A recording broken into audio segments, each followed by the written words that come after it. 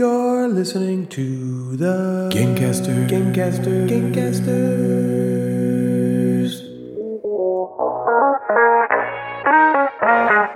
Natalie, Jeff, and Ryan are the Gamecasters, and they do a board game show, inboxes, and nooks and games, and top 5 lists, and sometimes there's fart jokes. Well, hello there, gamers, and welcome to episode 75 of Your Doom. Yes, to anyone who dare listen here, you best beware, as we've all seen Squid Game, and half of us have seen Alice in Borderland, so we're just murderous monsters now who enjoy hunting human beings for sport. In completely unrelated news, Natalie, Jeff, and I are in stages to begin sending out an email to all the gamers we know who may have a little problem with debt, as we are doing a giveaway of around 45 billion won, dollars or so 2020. It's super easy to enter. All you have to do is get slapped in the face over and over, gassed and ferried to a remote island where you will compete in simple children's games for that sweet, sweet cash prize. We've even got testimonials from prior winners. Jenny from Board Game Family UK says, "Oh my god, please. Please make the nightmares stop. You monsters. Please." Next up, we've got Marie from Burton's Boards, who says, "I felt like a bloody cheese toasty as my skin was literally melted away from my skeleton. And somehow the torturous Lord has seen fit to keep me alive to experience the agony over and over again." And last but not least, Gabi from the Board Game Snobs. "It was neat. Everyone else is dead, set on having more fun." Shit, I almost fucked that up. Let's change the subject. So what'd you guys think of the show Squid Game? You've seen it now, both of you. Yeah, Natalie, I want you to go first. Yeah, let's hear what you think. Okay, so That's why I wanted you to go first. when this game first started, or when this Are you in it? show Are you in the first game? When this game about shows, we watched the game about shows. Delete Let me this. Start over. When the show first started, I wasn't even sure I could continue watching it because it was like kind of like upsetting to me. There was a lot of things in it where it was really like getting to me. I don't know if I was just like in a sensitive mood or what. Every episode, at least, she was like, "I can't do this. Oh, I can't do. Oh my god, I can't do this." Play the next It one. was just like it was like heart wrenching, a lot of it. But at the same time, it was so entertaining, and I was like, I have to know what's gonna happen. I have to know why they're here. I have to know what's going on.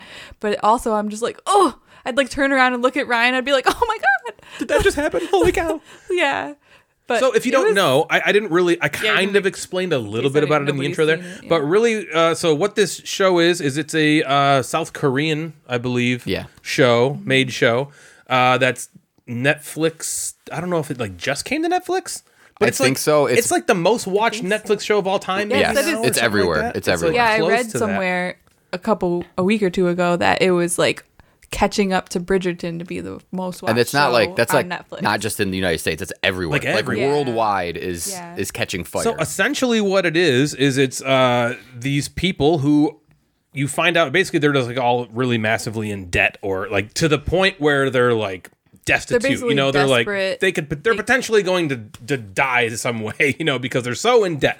So basically, there's this organization of people that kind of collects them all and brings them to this place. And basically, I don't want to say forces them because they went there of their own free will, but they puts them all in this situation where they have to play through 6 games. And if they win these 6 games, they're promised a humongous sum of money, like a ridiculous amount of money. That's really all they're told. All you got to do is play these games and you can win a ton of money. Get some money. Right. And there are, I mean, not all of them, but everybody in there is desperate for money, either because they're in gambling debt or they're like in a life situation. And then those where games they, take a require, a ton of money, but yeah. Well, they're kids' games. So what's the big deal? I mean, red light, green light. It takes a turn. It is really disturbing. But so I had this conversation with Devin, and she was like, "Well, it is disturbing." We talked about how do you want to keep watching it? And she's like, "Well, they are going there on their own free will." So she's like, "That makes it a little better." That's 100. That is right. totally That makes true. sense. That was a very good choice of the showrunners to make it that way, I because agree. otherwise it's more like a horror film. it's more of just like Hostel. Yeah. That's how I felt like. I'm like, this is like that movie Hostel, where the Europeans kidnap these Americans and then they're basically they pay tons of money to just like torture people. Yeah, well, it's got like, the Hunger Games, or if you go even further back, the Battle Royale type of feel. But the Battle Royale is even more disturbing because it's like 8th graders. Those are like kids. right, Yeah, Those those like children. Yeah. And it's basically just like, well, they know at the beginning, those kids, last one to survive wins. You're Right. killing all of your friends. Yeah. This one is basically like, just and I win think the like, game. Like after like halfway through, I was kind of like got a little bit desensitized. Is that a word? Yeah, that's a word. You didn't say it right, And but a yes. feeling. Yeah. I didn't say it right. Desensitized. Yeah, so it wasn't like so upsetting, but earlier on, Yeah, back at episode 1 when Natalie was still just a sweet, innocent I'm lady. just like, oh my god. And then by episode 12, she's just like stabbing people. Yeah. It was very good. It was a good show. I'd say it's worth watching. It was one of the more entertaining shows I've seen in a long time. It was so entertaining. I wouldn't even say like I always felt like it's not like great. I'm not like, oh my god, the acting, the writing but it's just so entertaining to me that I just wanted to know what happened. Very entertaining. I also would say I thought it was going to be worse than it was. Not from an entertainment standpoint, but I thought it was going to be like, okay, this is stupid, but it's also really good. I didn't think that personally. I was like, No, I didn't think it was a dumb. good show. I just wasn't what I like, mean? oh my god, this is Breaking Bad. Like the Oh writing yeah, is it's through not the going to be like and the I best know show of that all time or anything. there's been some stuff about it being lost, like in translation, or I've heard that too. I watched it dubbed, and the voice acting is not No, the voice best. acting's not great. So I know there's got to be some sort of that, and I Can think you get the subbed version? what do you mean? Subtitle. Like not Yeah. have it dubbed and just watch it subtitled? I wonder Yeah, if you it's can just in watch do it that? subtitled. Because Yeah. I do that with anime all the time. Yeah, you can just watch it And that's subtitled. basically what this show is. It's basically an anime. Yeah. That's just in real life. But Yeah. instead of Because a like that's what all the cartoon. stuff I watch. Yeah, that's Well, what it that's the reminded other me thing. Like, I read that article about. They were saying this one person said like it's a totally different show, because Than of the Breaking Bad. translation to Yeah, English well, it is. or whatever. And then I read her examples of like what would be different, and like I disagree. Like like a certain character who's not even like one of the main characters, like came off a different came way. off a than different way. Totally than different would be an intended, exaggeration. But I Yeah. wouldn't say that the show was changed because No, of that no, at no, all. no. So I like, still have questions. Yeah, well, Like, they left. so they I'm- left a I'm- lot I'm open I think that ended. there's interested. going to be a season 2. I think you There better have be. to be. It's got to be. At Yeah. this point, Even it's if they money. hadn't planned one, because of the so success of it, I huge, feel yeah. like they're You going to have be like, do we got to something. make. We got to. And make whether season 2. who knows if that maybe season 2 doesn't live up, but I kind of heard a lot about this. The guy who I got wrote what you're this, saying there doesn't live up. Yeah. You get it like that. The creator of the show, I guess, was basically like almost like he tried to sell this a whole bunch of times to a bunch of people. And they were just like, And no, he, this is I dumb. saw he like was like broke. yeah, he like sold his like computer to like pay rent or something one month. because he was just so. and then all of a invested sudden in this. Netflix picked it up, and now he's probably He's good to successful. Maybe we'll see. We'll see. Maybe. Unless he's playing the game, then Yeah, maybe he's not. then maybe not. Yeah. Well, and it's really funny because now, like not now, but it came out first. This Alice in Borderland show. Yeah, about a that's year also ago. on Netflix. It came out in December 2020. Yep, December 2020. Which is it's different, but also like kind of similar. Similar in the way where there's people playing games and the there's- games turn and there's a violent. lot of death, but the story is definitely different. But it's just kind of funny. And the way the that- show's presented is different, and but too. it's like still like I think it takes place in Tokyo Yep. and it's still dubbed but it's just kind of funny. I do want to watch that one next. It's good. Might be a next. It's very good. It's A lot good. of people are saying it's better than Squid Game. I feel like a lot of the people that are saying that because it's kind of cool to say that, because Squid it's Game is not so as popular. It's like, hyped, well, here's yeah. here's one I think is better. Yeah. Because I liked it a lot. I don't know if I'm ready to say it's better didn't than finish it, Squid yeah. Game. I'm only, like, Squid Game feels few games more Review. They're allowed to both polished be really good. almost. It almost feels polished. I think more polished. It's a different scope. Squid Game is a very, very small scope show, right? So if you watch Squid Game, it's basically like it follows these very tight group of people. They're in like one room, and then they're in the game. Yeah. And then Yeah. once in a while they're in like another setting, but it's very small and focused into this one little spot. And Alice in Borderland is basically the entire city of Tokyo where they are, and it follows a bunch of different people, and it feels bigger and it feels more of a show. It almost feels a little more, maybe corny's not the right word, but it almost feels a little bit cornier than Squid Game. But I really, really liked it as well. I don't know which one is better. I really don't. But I think you should watch it. If you like will. Squid Game, I think that if you like Squid Game, you'll like Alice in that too. Borderland. I agree. If you didn't like Squid Game, you probably won't like Alice in Borderland. That said, they're different. Yeah. They're very different, but they have a lot of similarities. But I think they're both fantastic shows. I got 2 shows. You been watching other stuff? Yeah. You've been watching. I've been watching this show that hasn't finished yet because it comes out weekly because Hulu's releasing weekly stuff. It's called Only Murders in the Building. Never heard of it. Okay. I'm Steve Martin. Googling it right now. Steve Martin. like him. Martin Short. And Selena Gomez. What? Wait Weird. A sec. Let's talk about this. Okay. So Ryan's in. they live it's gotta be New York. But they live in this like very fancy apartment building and someone dies. Okay? And the It's 3 not of them Selena Gomez, is it? No. Thank God. Someone else dies. Okay. And the 3 of them kind of team up to be these like, random people That are going to solve the case? they're going to try to solve the case. What? Wait, and then they how do you start watch this? Hulu? and then they start a Yeah. podcast where they're like talking, they're going through this Oh my thing. God, it's so us. the 3 of them, yeah. So if we were talking about crime, You're the Selena it would Gomez of our you're group. Selena Gomez. I'm probably Martin Short. I used to Steve Martin. Yeah, you're Steve Martin. Steve Martin. But tonight, It's you so. belong. Is that a Selena Just a Gomez song? little me. Steve Martin. It's a Steve Martin. It's from The Jerk. It's one of those It's Steve from The Martins. Jerk. Yeah. Amy Ryan's in it too. Yeah, that's Oh, is that from The Office. Yeah, from The Office. Holly from The Office, Holly. and she's also Holly from The Wire. Flex. So I love Steve Martin and Martin Short. They're funny. The way Yeah, that they're they hilarious. play off of Yeah. each other is really Martin's funny. hilarious. Selena Gomez feels like such a random That is the cast, weirdest, but how person funny! funny. Like weirdest what? thing Yeah. ever. So it's really good. It's kept my attention for the it called 7 again? It's called Only Murders in the Building. Only Murders in the murders. Oh, I thought you said Murders. murderers. Only Yeah, murders, in the building. We're watching it.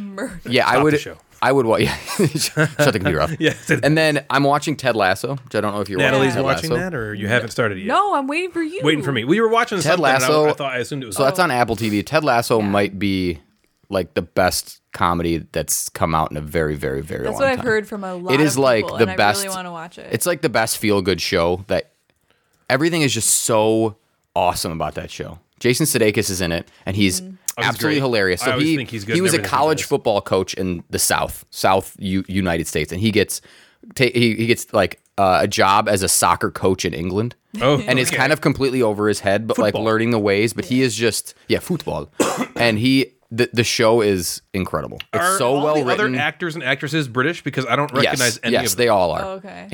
Him and his like buddy who came over, like his kind of his assistant coach came over. Is also American. And yeah, it's so good. It just, you watch it and you laugh and then you just feel good. There's never really moments that make you go like, or like sometimes these shows have like these roller coaster sort of thing, and they do. But man, the show just makes you feel good when you watch it. It's Really? it's We're really watching it. good. I just got Apple And it's just TV, so like, this funny. week. Before that, I started watching the morning show by myself, but Is that what it was? Well, Yeah. the one with Reese Witherspoon was what you were. yeah, that's the morning show. Or Reese But Witherspoon. I didn't think you would want to watch that, but I want the main reason I got Apple TV You gotta watch. was You for should Ted watch it. Lasso, for I us think to you'll watch like. together. You like Jason Sudeikis. I do. He's this awesome. is Everything he's in, he's funny. I feel. Like. he is like now Ted Lasso. I feel like Yeah. that character has now is going to funny. be him.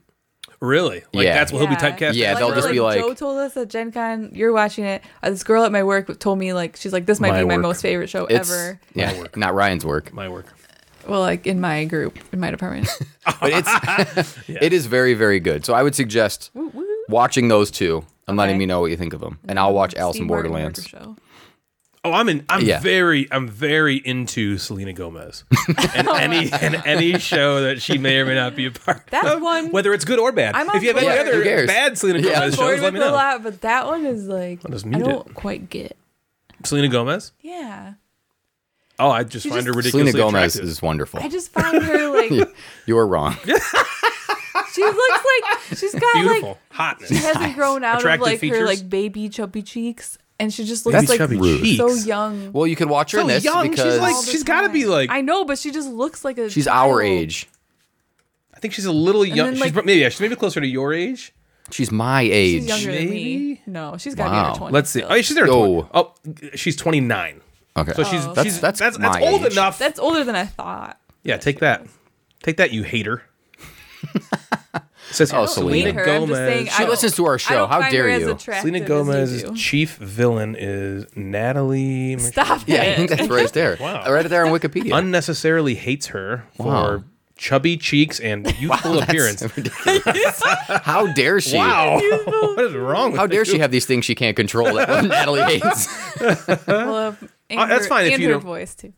You don't like her voice either? She does have Natalie's got a thing yeah. for voices. She Or doesn't. rather, If You might someone not has like a voice she doesn't like, hates them. only murders in the building. She talks a lot, attracted to them. so she Sexually? does talk a lot in that one. Wait, Exactly. let's find out what women Natalie is sexually attracted to.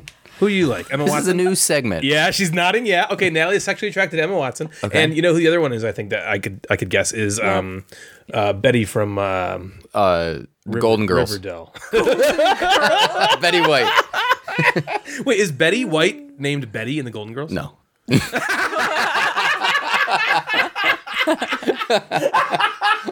Is she Rose? I don't know what she is. Blanche, Rose. I don't know. I don't know. Isn't Blanche one of them? No, yeah. Yeah. I don't remember any Like, of them. no. No, it's not. I know it's not No, Betty. Hold what's her on, name? wait. Lily Reinhart. Can Lily I just Reinhart is pause who this Natalie for a sec? would have a sexual Like an relationship actual with. pause or just us stop talking so you can talk? No, I pause. have a question. I think you had to go to the bathroom or Okay. something. Yeah, let's hear No. it. Okay.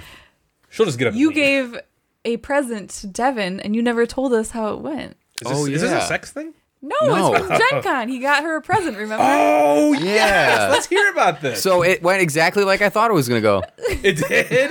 Why'd you So give me this? I went to a booth at Gen Con and bought Devin some undies. Underwear. And Underwear. they were, Pantaloons. they said granny panties on the front. And then on the back, it had all the Golden Girls on it. Blanche. Betty. Rose, I don't know. Betty, I didn't watch the and Golden Girls. Suzanne. Dorothy. Dorothy. Who's the Dorothy. really Doris? old one in the show? Mom. Grandma.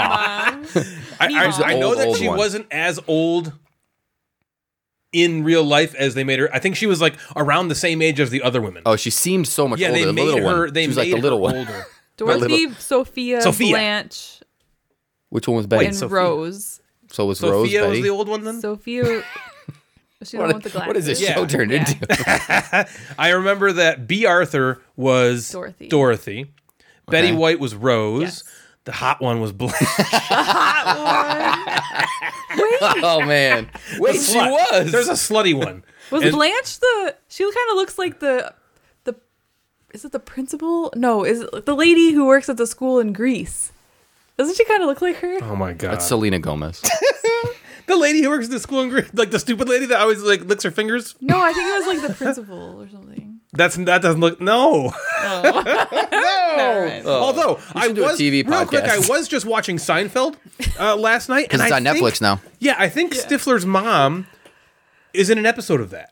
That wouldn't surprise me. There are so many Oh, really? cameos Wait, in is that show. Stifler's mom? She's the She's got it going on. That's Stacy's mom. Stifler's mom? No, isn't she the same lady from the Best in Show movies? Yeah. Yeah. Okay. Well, she was just in the White Lotus. Yeah, she was in the White too. Lotus. Yeah, I also. believe she's the masseuse in this episode of Seinfeld, and I was just like, oh my god, I think that's her. Hold on. What was Devin's? Yeah. Let's Oh, hear so Devin's I reaction handed to Devin reaction, the undies, and so I got Jack a gelatinous cube, Yeah. and he'd throw that thing around. That's awesome. and then Did he like it? What was his reaction? he just like squished it around. He's like, "What's this?" And he like, yeah. And then Devin basically was like, she just said, "Oh, that's funny," which is exactly what I expected. Did she wear him though? No, She doesn't. Oh, that's a bummer. I know she should. It's fine. I expected either that or like, why'd you give me these? Yeah, with like well- a laugh, like a laugh. Well, it was kind of "Why'd you like give she me was kind of these?" like, haha, that's funny. Like that. Which could also be that she thought it was actually funny, but that's yeah. just Or she was This like, is her oh no, This is dumb. personality. This is yeah, I was stupid. like, well, I could think go so. here at Gen Con and I could get you like a freaking sword or like know. Yeah. armor. Yeah. You're like, this is the best thing That'd be you can awesome. get. Trust Or me. like, You came home with a bow staff for me, Natalie. That would be like the greatest thing. yeah, ever. but for Devin, like Devin, here's a bow staff. yeah. She'd be like, you're gonna put that You'd in be the like, garage. do with this what you will. Put it in your nightstand. That's awesome. So, other than that, what was that? You just showed me your phone? I said our food's here. Taco Bell. It's here. We'll be right back. We'll be right back. Taco Bell, we're eating Taco Bell, we're eating Taco Bell, we're eating Taco Bell. We'll be right back. We're eating Taco Bell, we're eating Taco Bell, still eating Taco Bell. What you gonna do right now? Gonna eat some Taco Bell, gonna eat the Taco Bell. We're eating Taco Bell. We'll be right back after Taco Bell. Ah, wasn't that delicious? Yes. That was good. I am good. satisfied. Yeah, me too. And we're back. Welcome back. And we're back. It's always good when Natalie can be satisfied by something because I don't get the job done. But Taco That Bell is not does. true Taco at Bell. all. Okay, Well, this how come doesn't you need to turn always into have this Taco Bell type after we of show have sex? again. How come? Every time we have sex, you have Taco instead Bell of right like, afterwards. Instead of like, oh, you want a cigarette? It's like, Yeah. you want a quesarito? Yeah, exactly. Exactly. No, because that would mean she's like, the cigarette I feel like is like, I need a cigarette now. Natalie's like, that didn't do it. I need a How about quesarito. cinnamon crispas? Give me those chips and Shove dip. one of those up there. No, okay. So my right before we had our gourmandizing time, I wanted to talk about this new card game that Evan from Being Friends has gotten me into. If there's a card game, Evan from Being Friends is playing Into it. Yeah. We know how in the last show, or maybe it's 2 shows ago, we talked about, so when did we talk about Soul Forge? Was that last show? Yeah. The think so. Gen Con wrap up. And Yeah, I was last like, episode. this is actually how the whole conversation started about this new game that I'm going to talk about. Because we mentioned Evan in last episodes yeah, that he about, would you know, be hey, into Soul that. Forge, Evan needs to get this game. He messaged me a few days after the show release, and he was like, I heard the shout out on the show about Soul Forge. He's like, I am very interested in that. I can't wait till it comes out. I'll get it retail. It's going to be great. And he was like, now, I know Star Wars Destiny is your favorite game ever. He's like, I think, and it's dead, right? Star Wars Destiny is no longer being supported by Fantasy Flight. They haven't released a new set in a long Wonder time. why. It's a bummer. It's the best game ever. What It's were they too thinking? good for people. It's too good. It makes all the other games look so bad. Don't you dare go against Star Wars Destiny. So he was like, I know Star Wars Destiny is your favorite game of all time. He's like, I think I might have the game that could replace it for you. Wow. It's That's called bold. Flesh and Blood. Yeah, I was like, really? Gross. He's like, it's called Flesh and Blood. Before he got blood out, it was like Flesh and Blood. I went over to the game store and I bought a box. Okay. Yeah. And so it's basically a collectible card game, you know, like Magic or Star Wars Destiny. And I was the one good thing about not being into Star Wars Destiny was the collectible card game aspect was gone, because it's a money pit for It's a one. money pit. Yeah. And you have so much product because of all the money you buy. It's like, where do you store it all? Star Wars Destiny was double the fact of that because it had dice. You get this huge chunky die in every pack. So if you buy a booster box with 36 packs, you now have 36 huge chunky dice that you have to store and figure out how to what to do with. So Flesh and Blood is just cards, luckily. But so he was like, I think it's time. Get back into it, man. Let's do Flesh and Blood. I think you're gonna like it. And so I went out and I bought a booster box.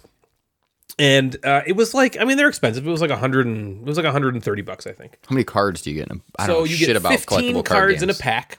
Okay. And there are 24 packs in a box. So whatever 15 times 24 It's like is. 360 cards, It's like I think. 10,000 cards. It's like 1 million cards. Yeah, okay. Yeah. I think it's like 360 cards a box, okay? And it's collectible because, you know, so the way the packs work are, when you open a pack, you don't know what's going to be in there, right? Yeah.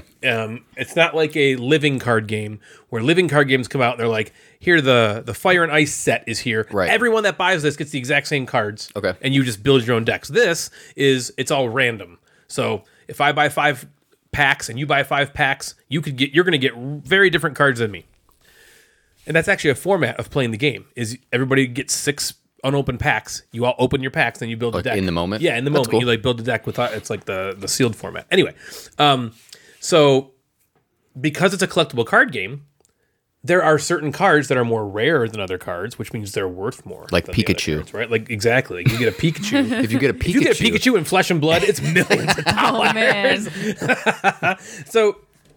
So I bought this box, and I didn't know anything about the game. Evan was just like, I think I have the game that replaced Star Wars Destiny for you, Ryan. And you already bought it. Ryan, hello. And I came Yeah, back. and you I got were a at box. RAW. I got a box, Yeah.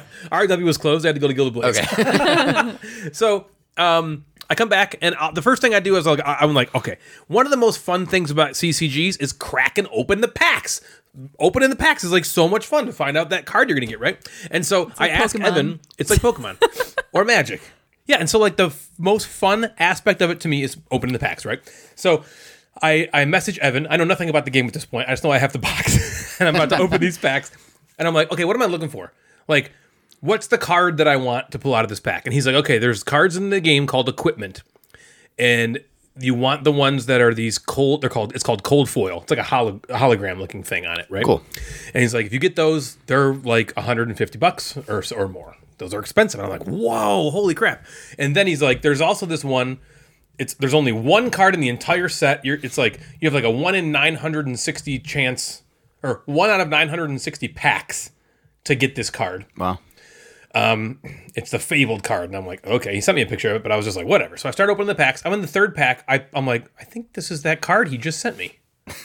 I'm like, no, it can't be. no, I don't know it's anything not. about this. There's no way. He tells me about like this most rare card ever, and I pull it right here. I'm like, that can't be it. And so I text it to him. And I'm like, hey, this kind of looks like that card you just showed me. Is this like a different version of it? And he's like, holy fucking shit. Basically like, oh my God, you just pulled it. And so I'm like, oh, that's cool. So it's like $150 in my brain. I'm like, wow, that basically just paid for the box. I'm like, how cool is that? I look on eBay. Everywhere online, it's like $499. And I'm like, wait a minute. It's not $150. It's $500. And I said that to Evan. And he's like, yeah, dude. He's like, there you go. Wow. He's like, and the cool thing is that card is not really a card that you really even play with. It's just rare to be rare. Yeah. And I guess the reason was this pointless $500 card. Yeah. Right. Well, the reason was the people who made the game didn't want to create a situation where they're, you just spend money to get the best decks. Okay. You know what I mean? They wanted that makes sense. The better cards to be easier to get a hold of. But so I sold the card, $500, Good. and I bought more product.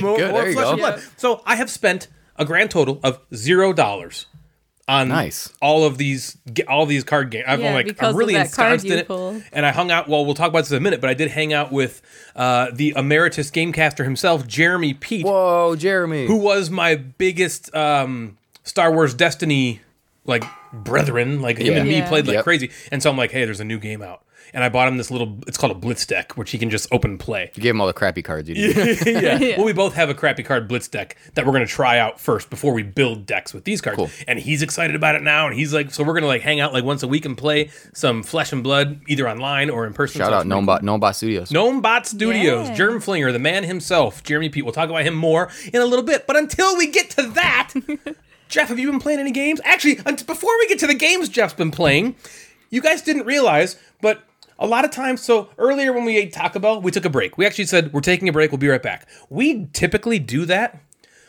2 or 3 times in every episode, but you never know about it through the magic of editing. It's super easy to just be like, let's stop talking. When you finish that sentence, it's easy. Yeah. And then when you come back, you're like, okay, where did I leave off? And I'm going to start the new sentence. And then nobody at home has to know that we stopped for a while. Mm-hmm. That usually happens every episode when we eat lunch. This time we just happened to, Taco Bell happened, right in the middle of it. And we were like, oh, it's funny, we'll do this.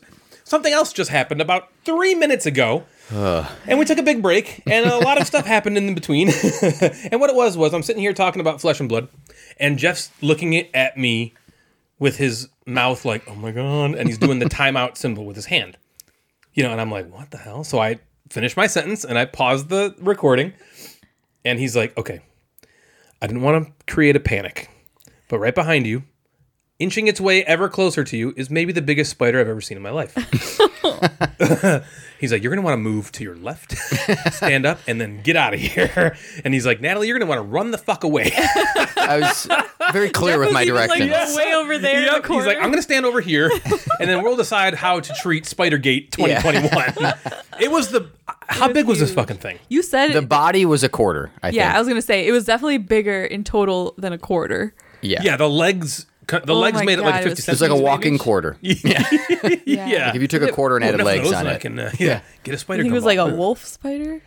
Maybe it was. I don't know what the fuck it was. It was huge. It was talking to us. Yeah, it almost moved in. Yeah. So if you'd like to buy a house, Ryan and Natalie's house is up for sale. Yeah. The spider now lives here. Yeah. So what I do whenever there's a spider, most people just crush them to death. But me, I do things a little differently. I eat them. Yeah. I mate with them. I want to be the first ever spider human. No, what I do is I trap them and then I throw them outside.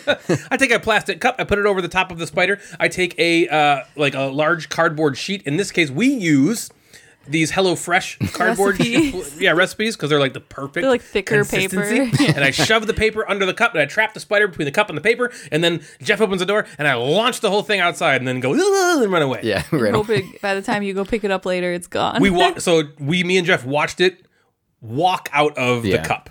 Oh, okay. So it was outside. It like Kool-Aid Man out the back end of the cup. It might knock on the front door in a few minutes. But. Yeah. Excuse me, this was my house. Yeah. Can I get back in I've been living here for 50 years. Yeah. This is the biggest fucking spider I've ever seen. That's disgusting. Like in the house. It was disgusting. Yeah.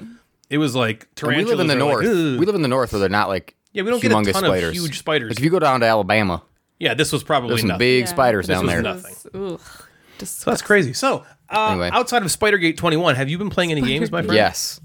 I've been back on it. I feel like Yeah? the couple weeks after Gen Con when we were kind of getting into the swing of school. I didn't play a ton. Sure. I've been getting back into it. Game night has come back on the Mondays, and Devin and I have been playing a few times during the week, so that's been cool. Has school game night come back? Yes, Board Game Club is back. Fridays? Fridays after school. Yep. We also have incorporated in the building this, what I probably would have called like homeroom. We call it like seminar, same kind of thing, whatever. I can create, like, I can have my group meet during that seminar time throughout the week. So this past week, we actually met on Thursday and Friday. Wow. During school, and then Friday after school for a little bit. Do they feel like super cool playing board games during school hours? Yeah. Yeah, because you can sign up for a whole bunch. Like, teachers are kind of encouraged to do something different. Like, someone's going through and talking about, like, Marvel, and then they're watching an episode of Loki, and then there's someone that just takes kids outside and walks around the track and exercises or stretching or breathing activities. There's Or like spider trapping or class. spider trapping class. So you can take a whole bunch of stuff during the seminar, which is really cool. Or you could go to like study hall or get help from teachers, that stuff like that. So Interesting. So I've been running Board Game Club during some of those, and they've been obsessed with, and that also gets more kids who can't stay after school because that's not Right. You know, so I'm not- trying to bring more kids in that way. Right. But they're like playing the crap out of Taco Cat goat cheese pizza. Are they really? They like all thanks to loving Lydia. it. They played Stay Cool on Friday and thought that was like a blast. Yeah. They like didn't really keep score. They just like Yeah, played, they just which played. was awesome. That's the way to do it. I have a lot of kids during that daytime that will just play Uno. We'll just like rack Uno over and over and Really? over and over again. Wow. And they love card game. They love Uno. So like a lot of kids were playing Uno, and then I was like, hey, how about you try Love Letter? And then they liked Love Letter, so that was right. kind of cool. So I'm really enjoying having that during the school day. It How feels like long is that time? it's like 45 minutes. Okay. Which isn't bad. I can introduce a game, and then if they stay after school, they can keep playing whatever they were playing, or they can play games like Taco Cat Goat Cheese Pizza over and over again. So I'm bringing more lighter games to that because I have a lot of new members. Sure. Board Game Club because we haven't been in school in 2 years. Yeah. So Right. I have to go back. I have to like reset. None of them are really wanting to play like Castles of Burgundy For sure. or They just wanna games play yet. really, really light So, stuff.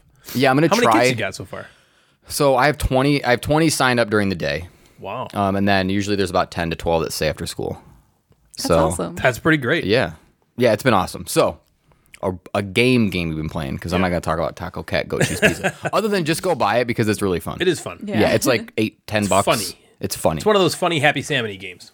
Exactly, which is another game they're playing too. Cool. So, one of the games I was most excited about at Gen Con was this game called Oltree. Yeah. Oltree with some little tilde things over it, you know? Yep. You remember it was on last episode's Association Station. Oh Yeah, it was like Young Plant. What was it? Something like that. I don't even remember the clue. Who You know. knows? I don't remember. Something like that. So that Young was seed. technically- maybe? I didn't get it. Yeah. So who cares? It wasn't stupid. Yeah. I didn't get It it. was So dumb. stupid. I think this was technically my first game I bought, but Joe actually bought it for me because he was walking around. He got there before us. He was walking around and called me and was like, "Hey, were you interested in this Oltree game?" And I was like, "Yes, buy it now," because I don't know how many copies are going to be there. It was one Right. of those things that could have been limited, you know, Yeah. because I feel like the availability was questionable throughout Gen Con. But I got it and got it to the table quick twice actually. Oh, yeah, Once I at remember Gen Con. At Gen Con. You guys were playing Land vs. Sea. Oh, right. And Joe had set up and learned Oltree and taught it to us, and we played it once. And then I picked it again the following game night. And the reason that this game caught my eye is it's got some names attached to it that we know. So it's designed by Antoine The Bauza. Bauza. And Antoine Bauza has just a plethora of Bet he games in does. his portfolio. He sure does. Seven Wonders. He did part of Seven Wonders. Duel Ghost with Bruno Stories. Casal. Ghost Stories. Takanoko. Hanabi. Tokaido. Draftosaurus. You said Hanabi already? Hanabi. Hanabi. Rampage or Terror in Maple City. Yep. Seven Wonders Duel. And he teamed up with this guy named John Grumpf. Grumpf. Who has done nothing. Except this Oltree. game. Yeah. And the artist is Vincent Dutrent. Vincent Dutreit. Du French. Vincent Dutoit. Dutoit. Yeah, and he's done a whole bunch of games, which He's I looked up. amazing. Oh, He's he's done amazing. Robinson Crusoe, Jaipur, Atlantis Rising, preview for next game I'm going to talk about, Lewis and Clark, Quest for El Dorado, Lost Cities, Elysium, Broom Service, Medici, Treasure Island. And what's amazing about all those games is they don't have... I don't think I would look at it and say that's him, right? He doesn't have like a staple, Yeah. but he's just so like those are all so different and they look amazing. So this game is maybe my favorite out of those crew of artwork The artwork in Oltree is beautiful. It looked very nice. It seems like it fits the theme. It just is so well done. So anyway, in Oltree, players are knights working together to try to protect their people, land, and kingdom. Isn't that great? That's what we all do. The middle of the board, so there's this big board that goes out there. The middle of the board is the castle. Okay, and the castle is you're just trying to like protect that castle and build it up. And the outside spaces, so the middle is the castle. The outside 8 spaces are just broken up into like the land around the castle. And there's in each of these spaces there are spots for event cards, or I'm not sure what they're called. Maybe they're encounter cards, whatever. And players start with their own cool special power, which is awesome. I know we all usually love a special power, and also their like health track. And what's very cool about your special ability is it's dependent upon where you are on your health track. So some powers that are really awesome, you need like full health or close to full health to activate. The powers that are kind of like, well, this is cool, are more in the middle. So that's how they get you, you know, if you think of like ghost stories, you can get your power taken away certain ways. This is how they take your power away, is if you dip below a certain point in the health, which I think is cool. So there are 5 scenarios in this book. So this is a little unlike a Ghost Stories or where you can play it over and over and over. Or a Pandemic where you're just kind of going, right? There's 5 set scenarios. They're preset. Each scenario has a deck of cards that really drives the story, the event cards, and they are placed outside of the castle. So that castle is in the middle, and then the event cards or encounter cards are placed outside. And that's what you're doing the entire time. So everybody gets 2 actions on their turn. A lot of it is moving, right? You move. Yep. Kind of, again, like Ghost Stories. You got to move. So you move to a place. You can interact with the events, which are card flips. You can fight off invaders. You can get resources. You can use those resources to improve the castle, to get more dice for checks and things like that, or special powers, just kind of stuff, right? So you're collecting stuff to turn that stuff into better things and then interacting with these events. And as the cards, like you're interacting with these cards, the active player gets to move to a spot and say, all right, I want to interact with this event. And on the back of the card, it might say something like, you've come across a broken wagon or a band full of barbarians, right? That's what it says in the back. And then you flip it over and the person next to you, kind of like Dead of Winter, reads the story to you. It says, like you've walked through the thing and these barbarians are looking at you, and do you want to help them or do you want to just run away, right? And then the active player picks something, and it might go along with like a test. So it's like roll a die and test your strength or your hoo-ha or your your hoo-ha. dongs. Yeah. Roll a die. How many Kegels have you done? Yeah, how many hoo-has? 2 5 Kegels. Oh, you are not. That is not good hoo-ha. Not enough Kegels. So you test something, right? Or sometimes it's just nothing. You can walk away and it's like, all right, you walk away and nothing happens. Or you walk away and they chase you down and whatever. It's a very controlled Tales of Arabian Nights. It's not as bananas. You're not going to like turn into an ape or get smushed by a boulder or anything ridiculous. But so they're very kind of controlled things. And sometimes those will give you good things or bad things depending on what it is. You get resources. You could get like morale. You could get armor or strength for your castle, just stuff like that. Okay. And you have to have interactions because if one of the spaces collects too many cards, you start to like lose things in the castle and just bad things happen, right? It's essentially in Ghost Stories, again, I'm just kind of going back because that's his co-op game, right? Yeah. That's where ghosts are filling up the board, or in Pandemic where the disease is spreading, right? You don't want these event cards to fill up too much. So you want to interact with these event cards. You want to collect these resources. And what is interesting is the game doesn't have it doesn't have a set progression almost of like, this is phase 1 and this is what you do in this phase. At the beginning of your turn, you actually roll 2 dice. 1 dice tells you how far. Is it 2 dice? Well, it's 1 and then it could be 2. But basically the 1 die tells you how far you're going to move along this track, and the track keeps track of the game phases. Oh, I like that. You like Track that? keeps track. So for example, if I roll 1, I move the marker to the next space, and that space might be an event that goes out on one of the cards. Okay. Mm-hmm. The next space, if I rolled a 2, I move to that one, and that might be just a card that affects everybody. Ooh. And then there's another one that is basically progressing the story. So once you get to the end, you kind of go around, you stop there, and it progresses the story and tells you what happens in the story. How much communication are you allowed to do? It's pretty much open. All the resources you collect and everything like that goes into the castle. So you're just collecting it for the castle. You can't, if you're reading an event or an encounter card to someone, you can't say, oh, you should probably go left, or you should probably fight them. You can't do stuff like that because you're just the reader, right? The active player is supposed to make the decision, but the other players could talk about it. So if we were playing and when Ryan was reading, Natalie and I could talk about, do you think I should just like fight this thing? Do you think that? But you can't like wink or hint or nudge. You can't do any of that. So it's, you basically just go through this story deck. So there's a deck of cards that is the story. Like as you get to the end of the track, it progresses the story. Okay. And it tells you all these things. And then at the end of it, it will be the kind of the final mission. Okay. In the first mission, it's a monster you fight. I'm assuming that it's going to be, you're going to have to be fighting something in all of these, and all these things. You're protecting the castle. So it just makes sense. So when that last thing flips up, it tells you the end of the game conditions. Okay. So you are kind of preparing for what is sort of unknown, because that card flips up and it's like, all right, here's this big boss man you got to fight. Stuff to take Hopefully you care have of some him, stuff. Here's what his health is depending on the game conditions. Here's what this is. Here's what you need to do to hit him. Here's how long you have. And then you either do that or you lose. And that's the game. And then there's other scenarios. The first scenario took an hour, maybe a little less, which was good. I think that was a good length. The other ones say they're longer, so I don't know what the longer one is. So did you just play the first scenario again, the second one? I've played 1 hour and 1 minute. Yeah. Super long. 1 hour and 2. I played it twice, and I've had an interesting relationship with this game for the 2 plays. So my first play I thought was really disappointing. Yeah, you didn't really like it, I remember. And I think part of it was I didn't know what I was doing and why. Like, why am I getting these resources? Why am I interacting with these things? Why am I protecting the castle? And that was frustrating me. It felt like the game was just like happening around me, and we were just there to watch it happen. Or just like, does that make sense? Yep. Just kind of totally like, does. Yep. So I didn't know what I didn't know, right? So then I played the second time, the same scenario. So that means I had all the information. Yeah. And I guess I don't know you can't separate that in your brain, but that play went a lot better. I understood what was important, what mattered.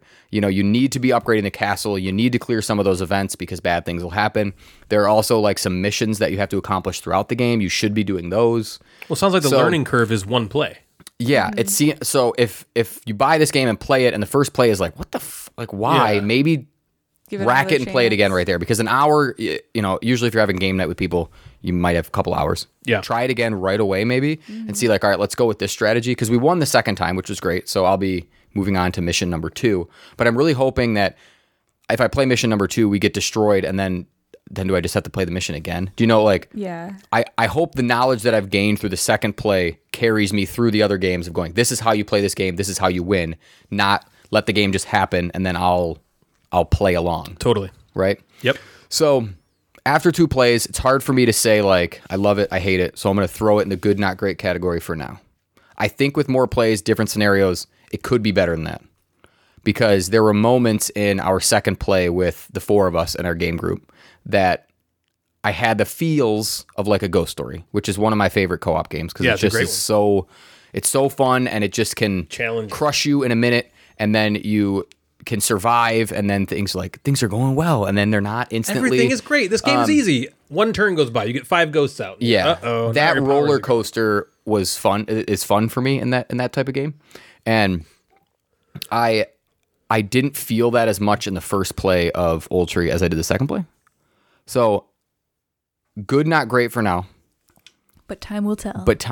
I will update you. And maybe you with are a future planning segment. on playing more. Yeah, I'm going to play it again for sure. Because I think Dave and Joe both really liked it. I'm still questionable about how Bill liked it, but I think the both of them liked it. They both enjoy co-ops more than I do, so they were enjoying themselves more during this game.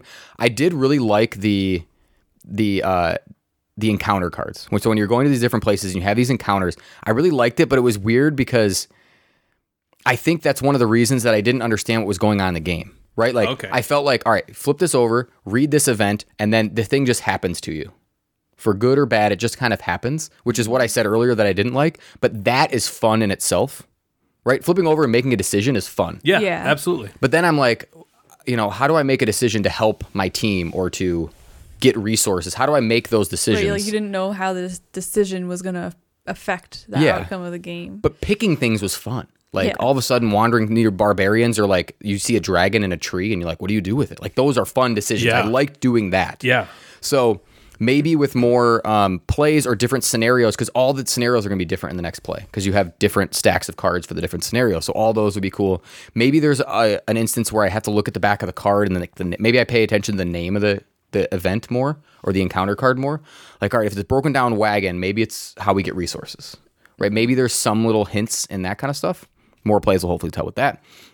This game also comes down to dice rolling. So if you're just not rolling dice well, you're not going to win.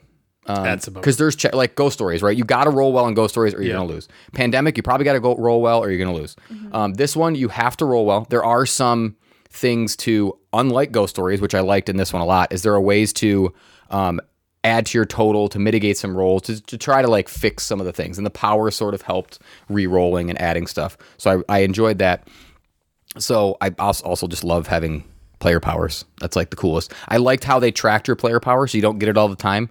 So you have to manage sort of boosting your health up enough to get your power, or if maybe if your power is not worth it, you take a hit, whatever. So it is an absolutely gorgeous game. All the pieces are wooden. The resource tokens are wooden. There's like very little cardboard in the game. You have these like your player pieces are these, they're probably like 2 inches tall, 2.5 inches tall wooden horses. And that's like your character pieces, which is awesome. I still think it might be maybe Vincent Dutoit's best artwork. Really? Out of those other ones, man, I'm looking at it. I'm like, this is The box cover beautiful. Really Really cool games. cool. He did Yeah. Rising 5 too, I think, which was yeah. cool. Yeah. That guy's a good artist. So I'll update everybody. I liked it. Good, not great for now. I think with the first play of the second scenario, it will solidify one way or the other. Yeah. With the next play, Okay, I'll update you. good. Yeah, I'm interested to hear what you think Yeah. further. It's it. So Oltree. that's Oltree. Yeah, young seed. What do you got? Young whippersnapper seed. So normally, what happens at Gen Con is in the weeks prior, I make a list on a spreadsheet, putting down all the booth numbers, the prices, the notes about the games that I want. I then rank them by desirability, and so when I enter the vendor hall and make it moan with delight, I have a plan. I don't just pound away. There's a rhythm, a cadence. Each gaming thrust planned in advance to give the vendor hall and myself the most pleasurable experience possible. And when I'm finally done, it's oozed out so many games from its opening, it needs a cigarette afterwards, or in Natalie's case, a Quesarito. Now, that doesn't mean there isn't some improvisation in there. If you just did the same old thing every time, it would get boring and eventually you'd lose the magic. Being improvisations, you're not necessarily sure how it's going to go. Arch Ravels, which I'm not going to talk about, was one such improv that failed and failed miserably. That game is terrible. Oh my God. Gorinto, however, was an improvisation that really hit that G-spot. For game. Gorinto. The Gorinto spot. The game G-spot Gorinto is- spot. Oh yeah, you got my working. Gorinto spot. Yeah. I went over to hang out with someone most of you likely thought was dead by my own hands. Yes, I hung out with the rotting corpse of Jeremy Germflinger Pete. Oh, his The rotting original corpse. the original Gamecasters co-host. It's like Weekend at Bernie's. You were just like, "Is your turn, I Jeremy?" was manipulating his hand. The man who, when asked to start up a gaming podcast with me, said, I don't know, I gotta get home. And the rest was history.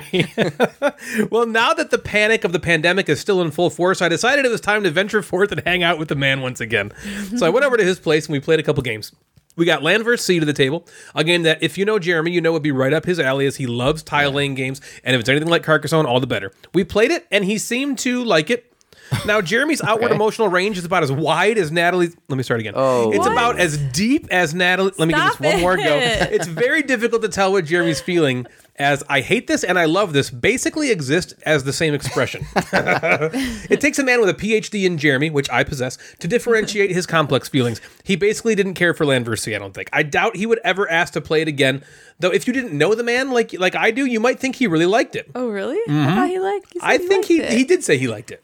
But he hated it. But I think that he probably didn't like it. But he hated it. Okay. I think here's what I think Jeremy would do. wonder I think why. here's because I think it didn't measure up to Carcassonne. Oh. And he's not like he's not the type of guy who can only have one type of game, but he's also the kind of guy who owns maybe 5. Right. Right? He's been So it's pairing gotta his be color. like- He had 12 at one point and was like, this is too many. I gotta cut it down. So, if it doesn't dethrone a game in his current collection, he's probably not going to keep it. Mm-hmm. So I kind of was like, this game is going to give you those Carcassonne feelings, and it plays with just two of So us. It's start really selling fast. Carcassonne. Yeah.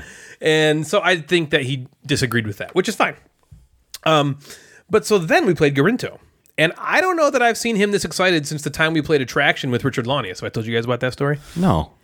Maybe once or twice. Yeah. I have.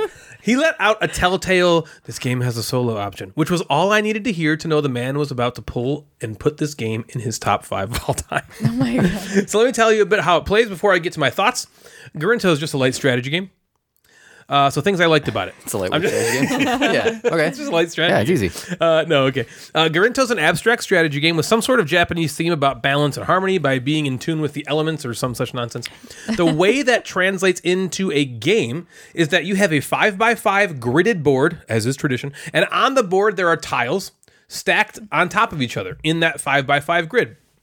On the top of the board, outside of that 5x5 grid, is another row with 5 tiles on it, one on each space. And on the left side of the board, outside of that 5x5 grid, there's a column. And that column also has a tile on each spot, 5 tiles. On your turn, what you're doing is you're selecting one of the tiles on either the outside row or the outside column and moving it in a straight line to any of the 5 stacks of tiles in its row or column. You then place the tile on top of the stack and take tiles based on the color of the tile you just moved. That's confusing. There are 5 different colors of tiles. Each is a different element, but I'm just going to use the colors because who cares about the theme? Orange, blue, white, purple, and brown. Those are the different colors of tiles. It's like wind and fire and who cares? Yeah. Each colored tile has a different pattern attached to it. That pattern is what you look to when you're taking tiles from the grid. Okay? The point of the game is to take tiles because there are round and end game scoring cards that depend on how many tiles you take. One card might say, at the end of each round, score points for your stacks of tiles that are an even number. Another might say, score points for your stacks of tiles that you have the majority in. Then there are endgame cards that will double the score points of any certain color. So the entire game is you just taking tiles from that 5x5 grid in such a way as to best satisfy those scoring cards. The way you take tiles is, again, determined by which color tile you decide to move on your turn. Remember, from those row or column that's outside of the 5x5 grid, and how many tiles on your board you already have of that color. For instance, let's say I move a blue tile from the left column. I move it in a straight line from where it is to any of the 5 tiles in that line. I place the tile on top. Then I look to see how many blue tiles I currently have on my own player board. That tells me how many tiles from the grid I'm allowed to take. You get one more tile than the number you have on your player board. So if I have 0 blue tiles currently, and I choose a blue tile to move, I will get 1 tile from the grid. The tiles you take from the grid depend on the color you're moving and what that pattern associated with that color says. So if I take that blue, I get to take as many tiles up to the amount I already have on my board in the same row as the blue tile I just placed. You can take any color you want to, and then they go on your player board. If I take and move a white tile, wherever I place it, I get to take tiles orthogonally adjacent to that white tile. Again, the number of tiles I take is determined by how many white tiles I currently have on my board. You go back and forth until there are less tiles to move than players, and then the round ends. You score the round based on the scoring cards, and then you refill the outside of the board with new tiles, and then start another round. At the end of the 4th one, you also score the end game goal cards, and the most points is the winner. Things I liked. I really liked this game. If Dave was here, he might say that is a Ryan James-ass game. Okay. It was a lot of fun to figure out which tile to take and move and which other tiles to then take. You're constantly monitoring the scorecards and seeing how best you can achieve them. You're also constantly monitoring your opponent because a lot of the scoring cards are the who has the most or who has the tallest for points. And so you need to pay close attention and hope that you can situate yourself for the best score. The game felt very zen to me, which I really enjoy in an abstract strategy game. It gave me kind of like Onitama vibes, and I don't know if that's just because of the theme, because they're both kind of like Japanesey themes, or the fact that the game felt very clever in such a simple way, which is what I love about Onitama. It's got that why didn't I think of that feel, which I really love in games. The last mark in its favor for me is how quickly it plays. The game almost takes longer to set up than it does to play, but I really like that about it. It gave the game a real sense of urgency and tightness because of it, and it's also beautiful. If you've seen the box is awesome looking. You said this, 2 players, or it can play to 4? 1 to 4. Okay. 1 to 4. Yep. The box is gorgeous, and the components are really nice, and the art is great, and it's just a great production. So things I didn't like. I think the game would be much different with 4 players than with 2. With 2 players, it was much easier to plan for the tiles you want, as the board state doesn't change that much between turns.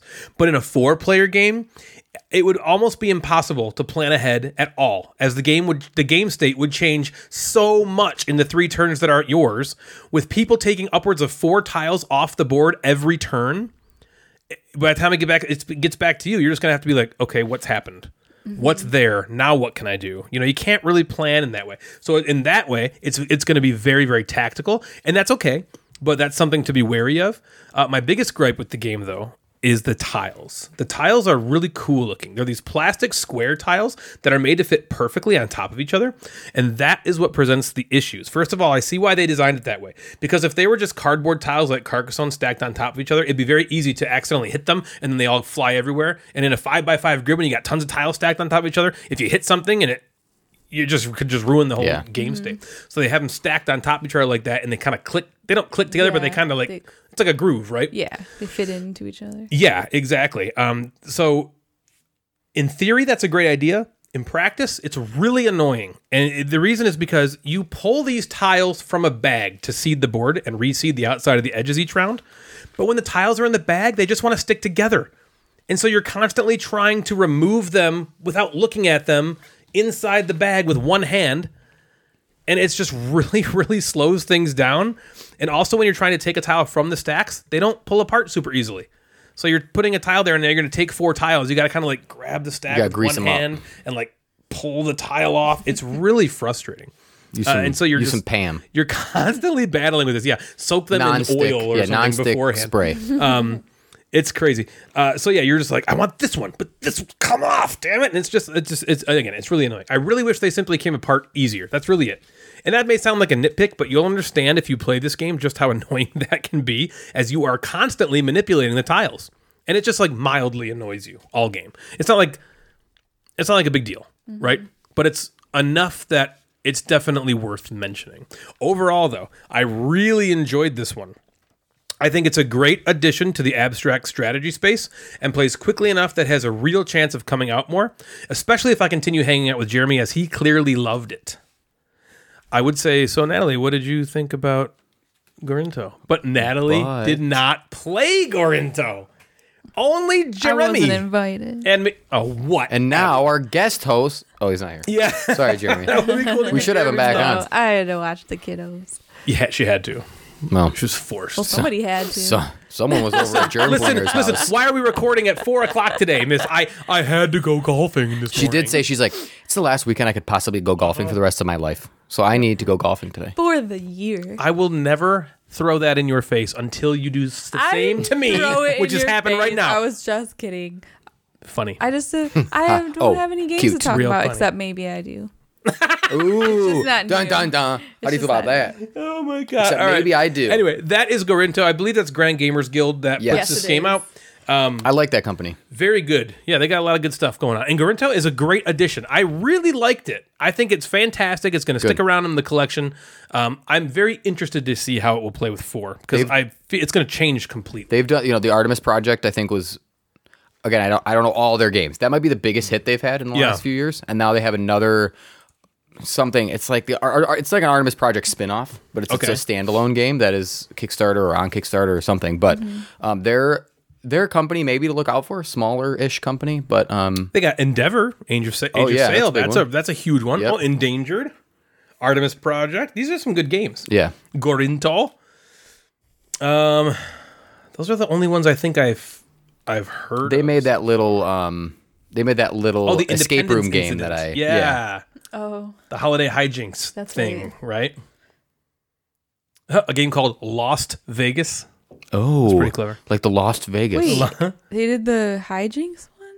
Yeah, the holiday hijinks. The holiday hijinks? We didn't play that. Jeff talked about it, though. Yeah, I played it. That's right. I remember them like that small card I remember their escape booth game. at Gen Con. Yeah.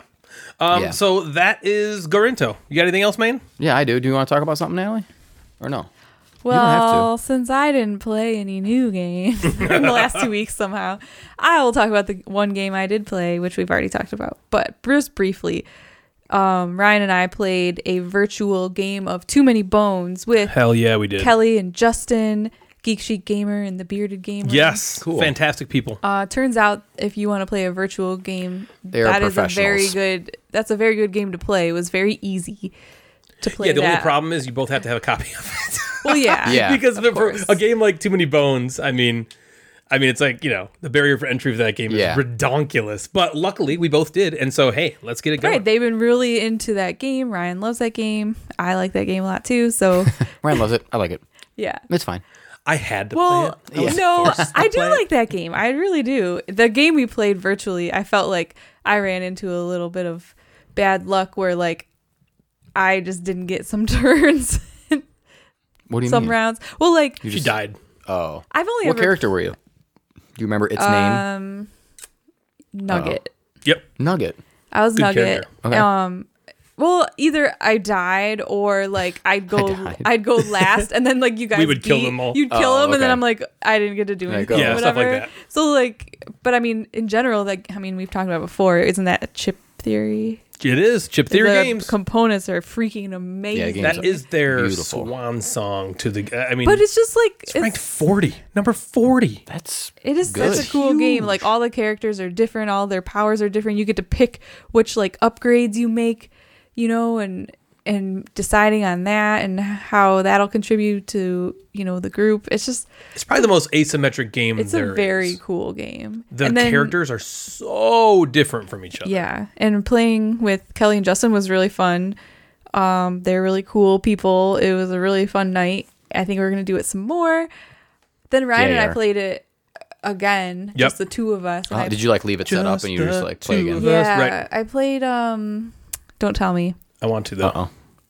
Uh-oh. Dead air. Dead air. Who is it? What's her name? Duster. Duster. I kept thinking Gilly, but that was you. That was me. Yeah, Duster. I like Duster a lot. That's cool. Well, go ahead. Continue. No, it's okay. Go ahead. No, that was it. Oh boy. Oh, okay. You go. No, you go. No, you. No, No, you. you Oh go. my No, god, you. You. I'll go. I played another game. Jeez, what? Let's go with some I wanted to co-op go. games. What the fuck, man? Let's talk about more co-op games. Yeah, I like co-op Yeah, games. yeah. This game. Too Many Bones was a co-op game. Yeah, we're on the co-op train minus Gorinto. Except Gorinto. Unless you're playing by yourself, then you're on your team with yourself. Yeah.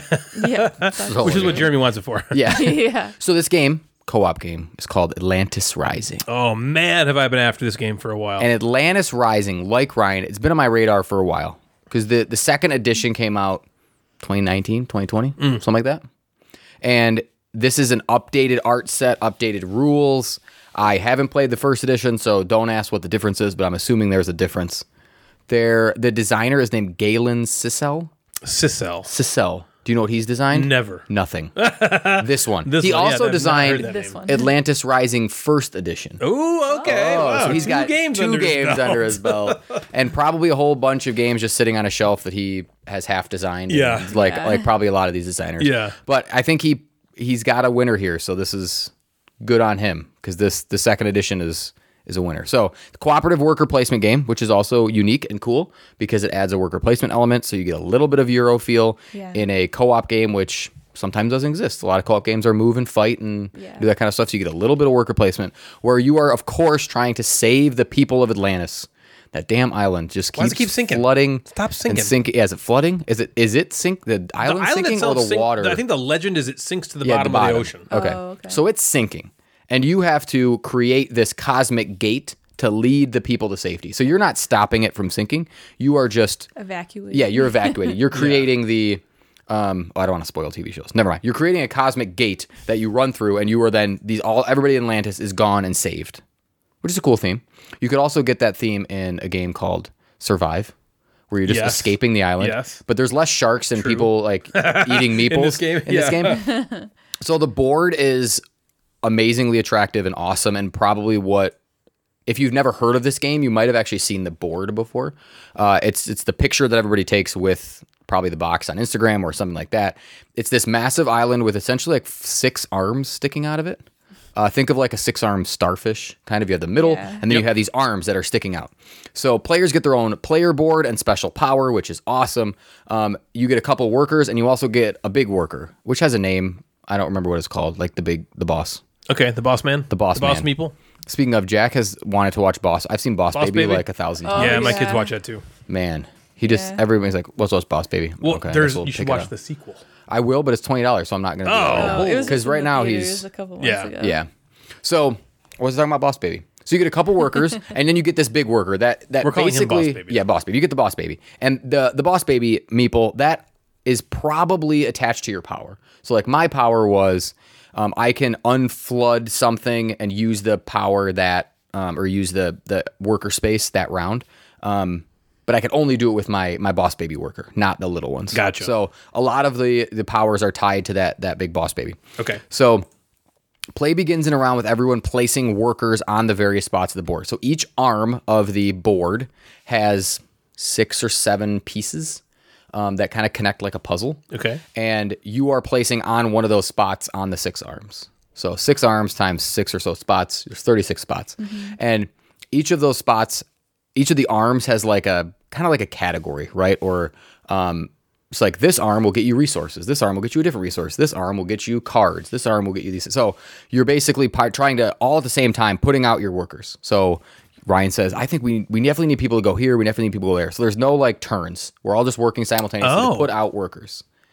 And that's interesting. Yeah. So I like that. That's kind of cool. You just kind of go. So this is where the teamwork happens versus there's also, if there's debate and whatnot, you go with the first player and the first, I feel like when I play co-op games, we all kind of agree or figure out the best path, but there's always kind of that caveat of if you can't agree, the first player gets to decide that kind of thing. But that usually doesn't come up a lot of times. Is that potentially prone to alpha gamer? Probably. But there's, with powers, there's a lot to think about and you can ultimately just kind of do what you want. In our game group, we have a lot of people, we've all played games before, so we all talk, but it could be a problem where if you're playing this game with a bunch of people who are new to games, you would obviously better at it, right? Right. So you'd have to probably take a back seat, right? So once... Interesting. Yeah, so these spaces, like I said, let you get some resources, exchange them, add some cards, and then one of the spaces is to add workers to your pool, so you can get more workers throughout the game. And that is, of course, Bill's favorite action. So he'll just go there and try to get... And that's always good because you're working together to get the workers. You want... Everybody is kind of using the benefit of the workers. So once workers have been placed, each player then draws a misfortune card, which is as bad as it sounds. And that usually leads to like flooding of the sections of the island. So each island has...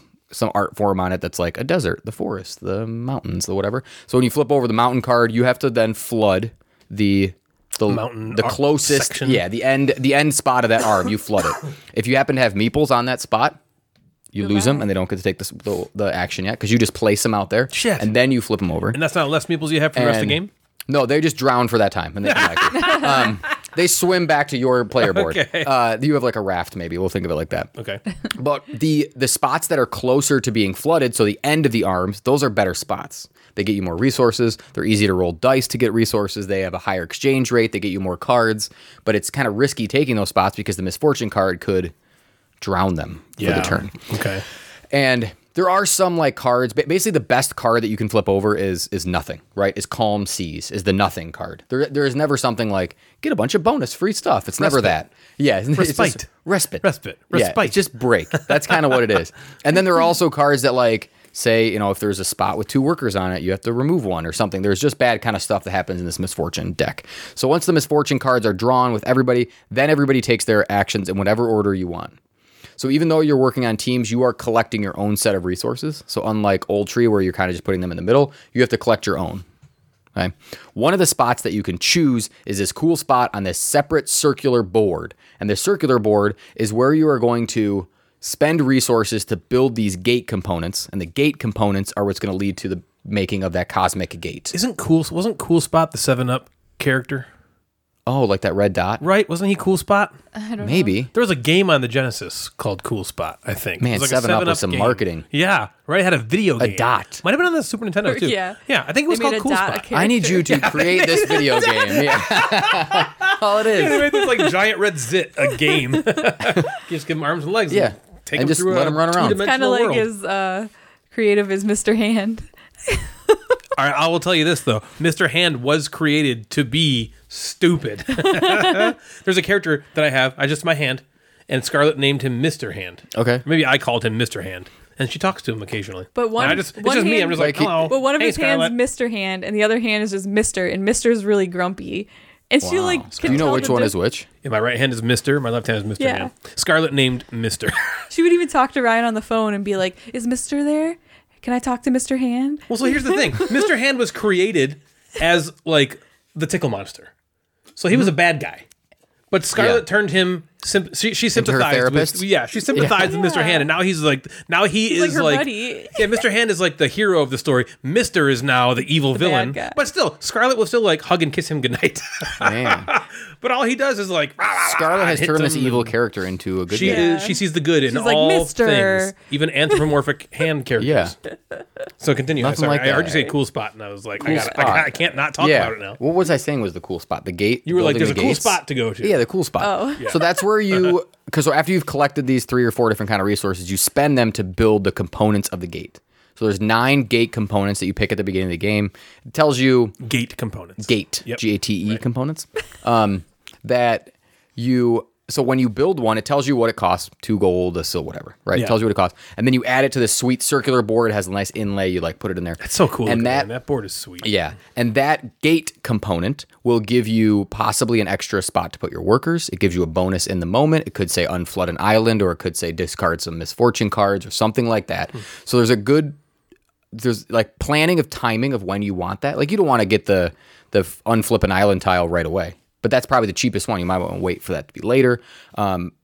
Adding the worker spaces throughout the game is very cool because now you can place on the island or you can place on these gate If you're components. unflipping a tile, can you only unflip the most? Yes. Yeah, the one that would logically be like in that order. Right. So once you have all 9 components built in this circle, then everybody takes their big boss baby meeple. And as an action, you have to go to the middle part, which is the cool action spot. And then you're building the power core, which has like this crazy cost, and everybody has to contribute to it.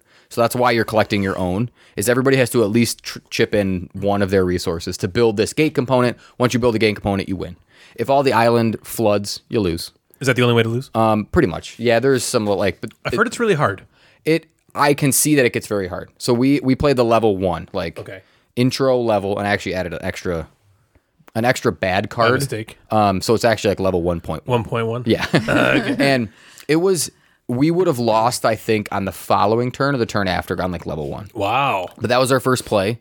So learning about what That's to kind of do cool. and that Winning kind of, like by the skin of your teeth is fun. yeah. Yeah, And we it also is. It's needed, exciting. we needed one misfortune card could have ruined us. Yeah. There were, Luck of the draw. we saw that one, we like flipped up and we ended up having to shuffle it back into the deck, which would have been like, no workers can go to the cool spot, which that's when we were going to win. So if that all of a sudden that flipped up as a misfortune card, we Right. then have to wait one more turn, a Then whole bunch you of can drink misfortune second cards. The land always floods at the end of the round. It always floods. So you're always going to lose something at the end of the round. Really? Kind of like in Forbidden Island. Yeah. You know the flood meter? Yeah. It's kind of like that. We're all like in the first round it's nothing. In the second Yep. round it's 1, 2, After a 3, while, and then it's it's like, just gonna. oh, shit. But you get to pick which one's We're flood. cycling, yeah. So we would have had to survive something else or try to fix things. There's also these very cool. I don't know what the heck they're called. They're basically blockers that you can spend these cool gems on to like try to block some of the islands from getting flooded. So there's a lot of kind of teamwork and talking about that kind of stuff. I like this one. I usually, again, don't lean cooperative. I liked my first play of this one better than my first play of Oltree. Yeah. And I think Atlantis Rising is a keeper. Sweet. It reminds me of the Forbidden games a lot. And I think this will replace that in my mind. I don't Well, it's think... heavier, right? I mean, Forbidden Yeah. Island is pretty damn light. Yeah, it's definitely heavier than those. So it takes a little more of a gamer mind and some planning. And it's maybe because it's harder, less prone to the alpha gamer, the gamer quarterbacking. And so I think when I'm in the mood for a game like the Forbidden Island, Forbidden Desert, Forbidden Sky, I'll take Atlantis Rising over all 3 of those any day. And the powers, the actions are cool. I love that whole the gate building, right? I love adding those special tiles to the board at the right time to get you the most things, to add more actions to the board. It feels like it should. I don't know if it was in the first edition at all. I don't know what was in there, but that makes the game for me. If that wasn't there, it would feel like Forbidden Island, and I would be like, I don't really want this. Yeah. There are some dice rolling things, but there's a lot of ways to mitigate dice rolling. You can pay these gems to increase your number. So when you want resources on one of the arms, if you go to the gold spot and you go to the spot, it says you can take a gold, you take a die, and if you roll a 3, you get the gold. 3 or higher. You get the gold. Cool. And as you move up that thing, the top one is like 6. Wow. So you have to roll a 6 in order to get the gold. But if you have some of these things, you can, if you have some of these gems, you can pay those gems to then increase your number. So the dice rolling can hurt you, but also you can try to mitigate some of that. But again, it's a co-op game. This is how they add the randomness into co-op games where you can't plan every single thing. Totally. I think if you knew every resource you were going to get, you could just plan it out from the first turn, right? You could plan it all out. But the dice rolling kind of throws a little mix into it. I like that risk reward of where to place workers because I want to exchange 1 coal for 4 gold, and this is the spot that could flood if you pick up the desert tile, right? And it's like, ooh, what do I do? Yeah. But it's exciting to play that game. Or you could just play it safe, right? If you go 2 back, you're probably not going to be flooded. That would be crazy to have 3 in a row that would flood. In the same arm. That would just be a terrible shuffle. So you can just kind of play it safe if you want to. So I like that balance of, all right, let's have 2 people try to risk it, and then everybody else don't, right?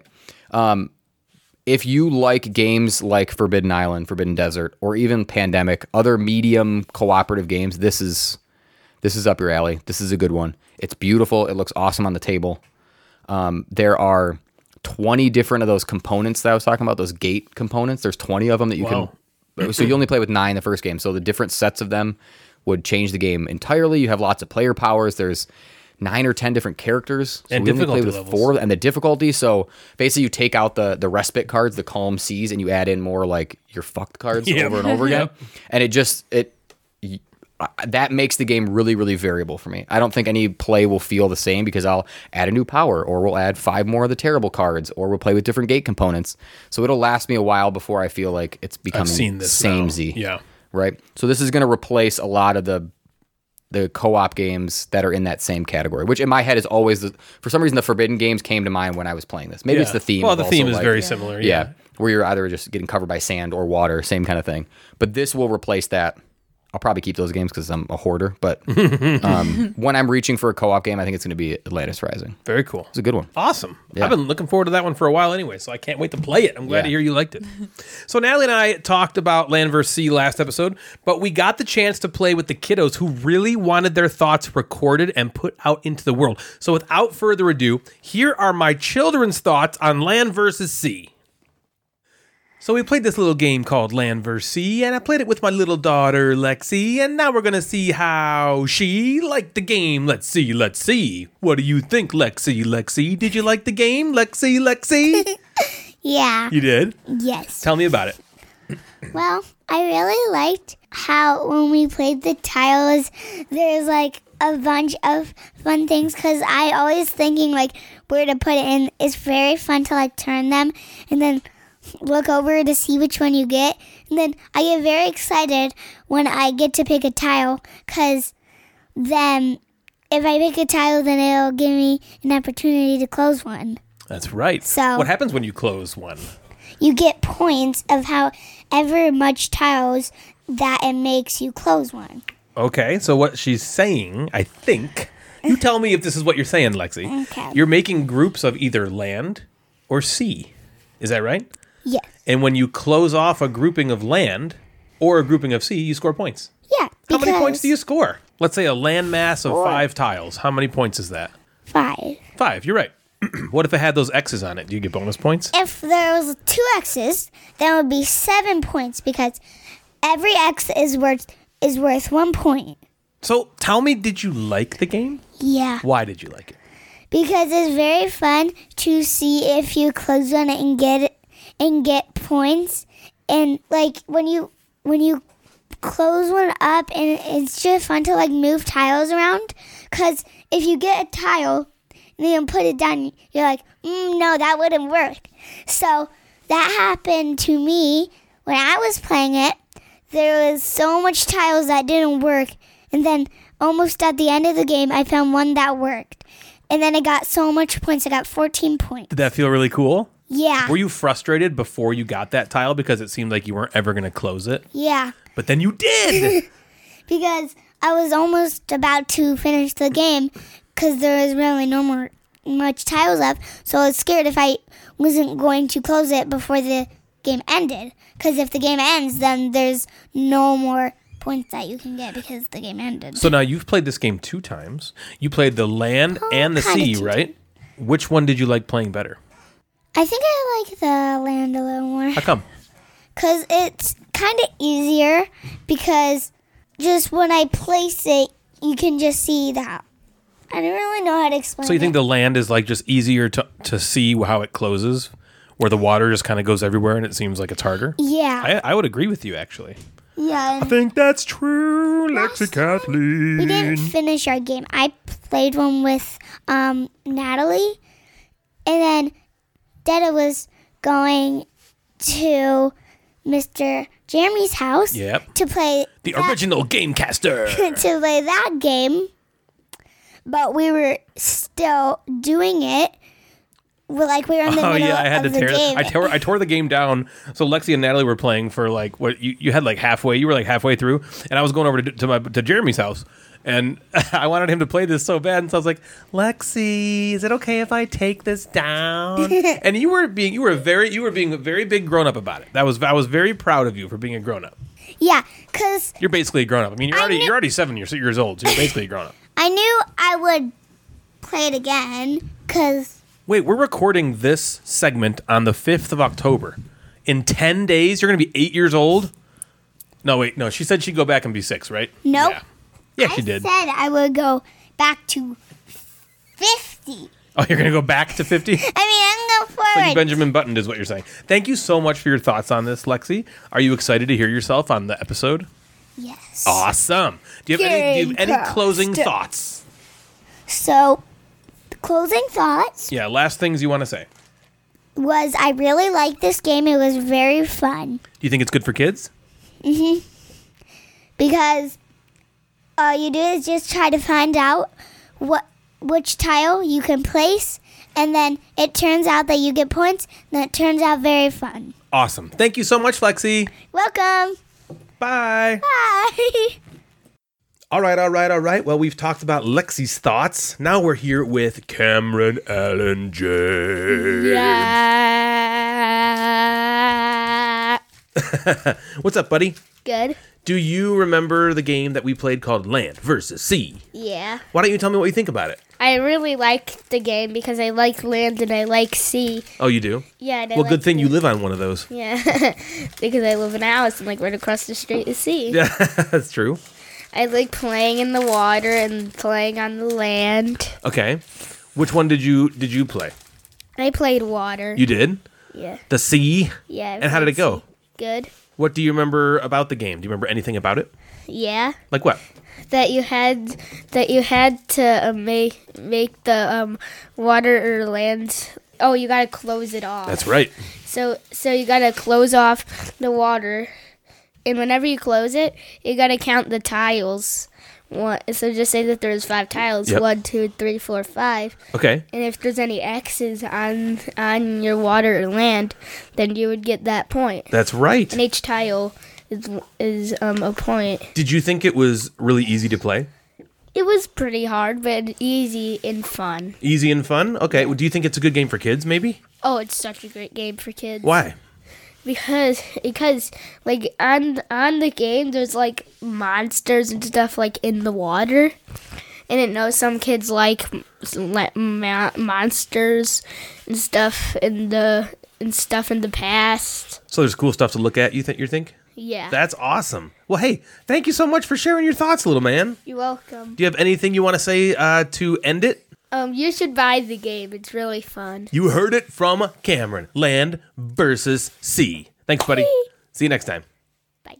And now I'm here with the youngest of the 3 of my kids. What's your name again? I don't remember. Scarlet. Oh, Scarlett. That's right. And how old are you, Scarlett? I don't remember. 5. You're 5 years old. What do you want to say? Can you buy the game today? Which game? The game that you guys talking about. Well, the cool thing is we own it. Look, it's right there. Do you want to play sometime? Yes. Oh, that's going to be fun. Do you want to be the land or the sea? The land. How come? Because it's better for you. Because I like being on the land. It's more fun. It's more fun than being in the sea? Yeah, because we can make sandcastles. Oh, because you can make sandcastles? That would be really cool if you could make sandcastles in the game. Even you could even make a big sandcastle bigger than the sky. Wow, and the sky's pretty big. Well, thank you very much for your thoughts on that, Scarlett. Do you have anything else you want to say at the end? Yes. I love you. I love you so much. You're the best. You're the best. And Is the game why did you have to bring that game to someone else to play it? Oh, because Mr. Jeremy really wanted to play it.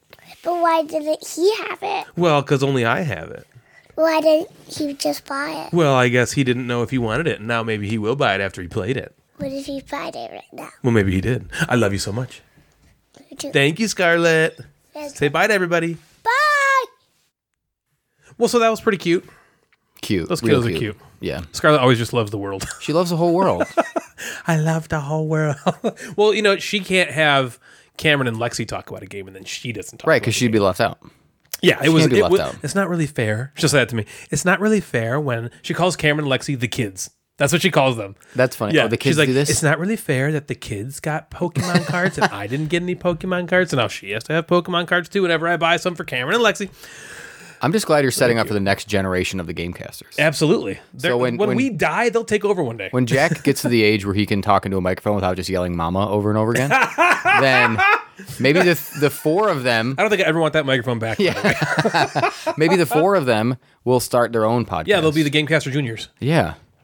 This is happening. Forced. Yes. Yeah, it's sorry, going to guys. happen. Sorry. Yeah. You have to.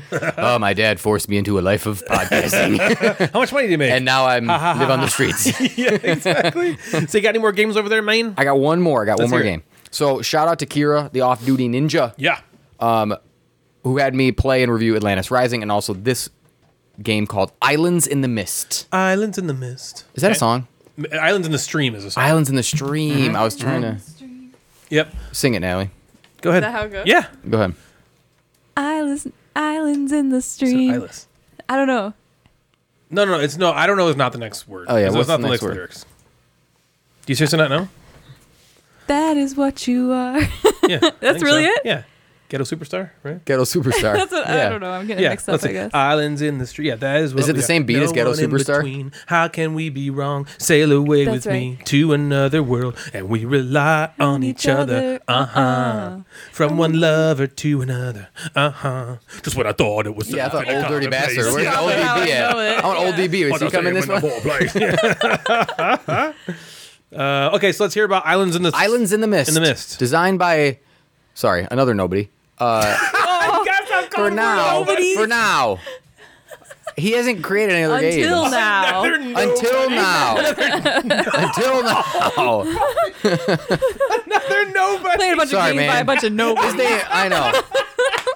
You'll be a somebody's son. He will. Okay? His name is Volker. Which Voldemort. is sweet. Vulgar. Voldemort. He's vulgar. His name is Volker Shack. Shavaddle. Okay, SCHACHTELE. And the A has one of those little hoo-has over the top of it. Shakatelli. Shakatelli. Volker Shakatelli. Shakatelli. I like So, Some nobody. Volker, sorry. That's the funniest thing. name. I'm sorry, Volker. I'm sorry, Volker. He's got no games. It's this and Queen's Architect from 2015. Oh, Queen's Architect. I haven't heard of that. Yeah, exactly. These guys are Why nobody. he said no game. God damn it, Volker. Make a game already. Why don't you have a portfolio? Fucking nobody. So this is his stepping stone into great things. He's starting here. 100%. Just like our other friend in the other game that I We did. don't know because they're nobody. Yeah, what's the other guy's name? You were like Atlantis before- Rising. Before you were like, guess what this guy's done? Nothing. Galen Sissel. Galen Sissel. Where do you know him from? Nothing. Nowhere. You don't know him from anywhere. Fucking nobody. Yeah. Right. Well, because I talked about Antoine Bauza, and Antoine Bauza, he's a somebody. But the other guy with Antoine Bauza wasn't. Yeah, he was nobody. He's a third nobody. Three nobodies. God damn, what kind of podcast is this? Talk about a bunch of nobodies.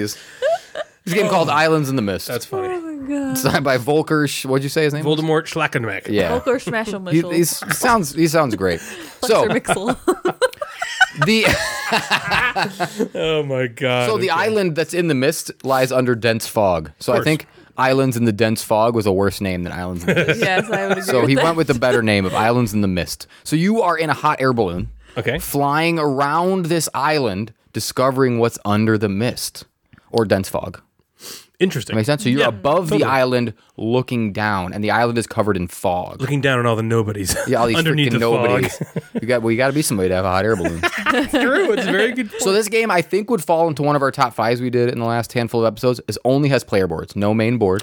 Just player Episode boards. 72. For peeps. Is that what it was? I think. Okay. Wow, You were that'd be looking at the impressive. list earlier. Yeah, that's weren't you? why I saw. So it is each player board is a board of 70 hexes, 71. right? Hex spots. 71. Damn it. So it's a board of hex spots. I think if you thought of the board from Castles of Burgundy, if you think of that with just empty hexes.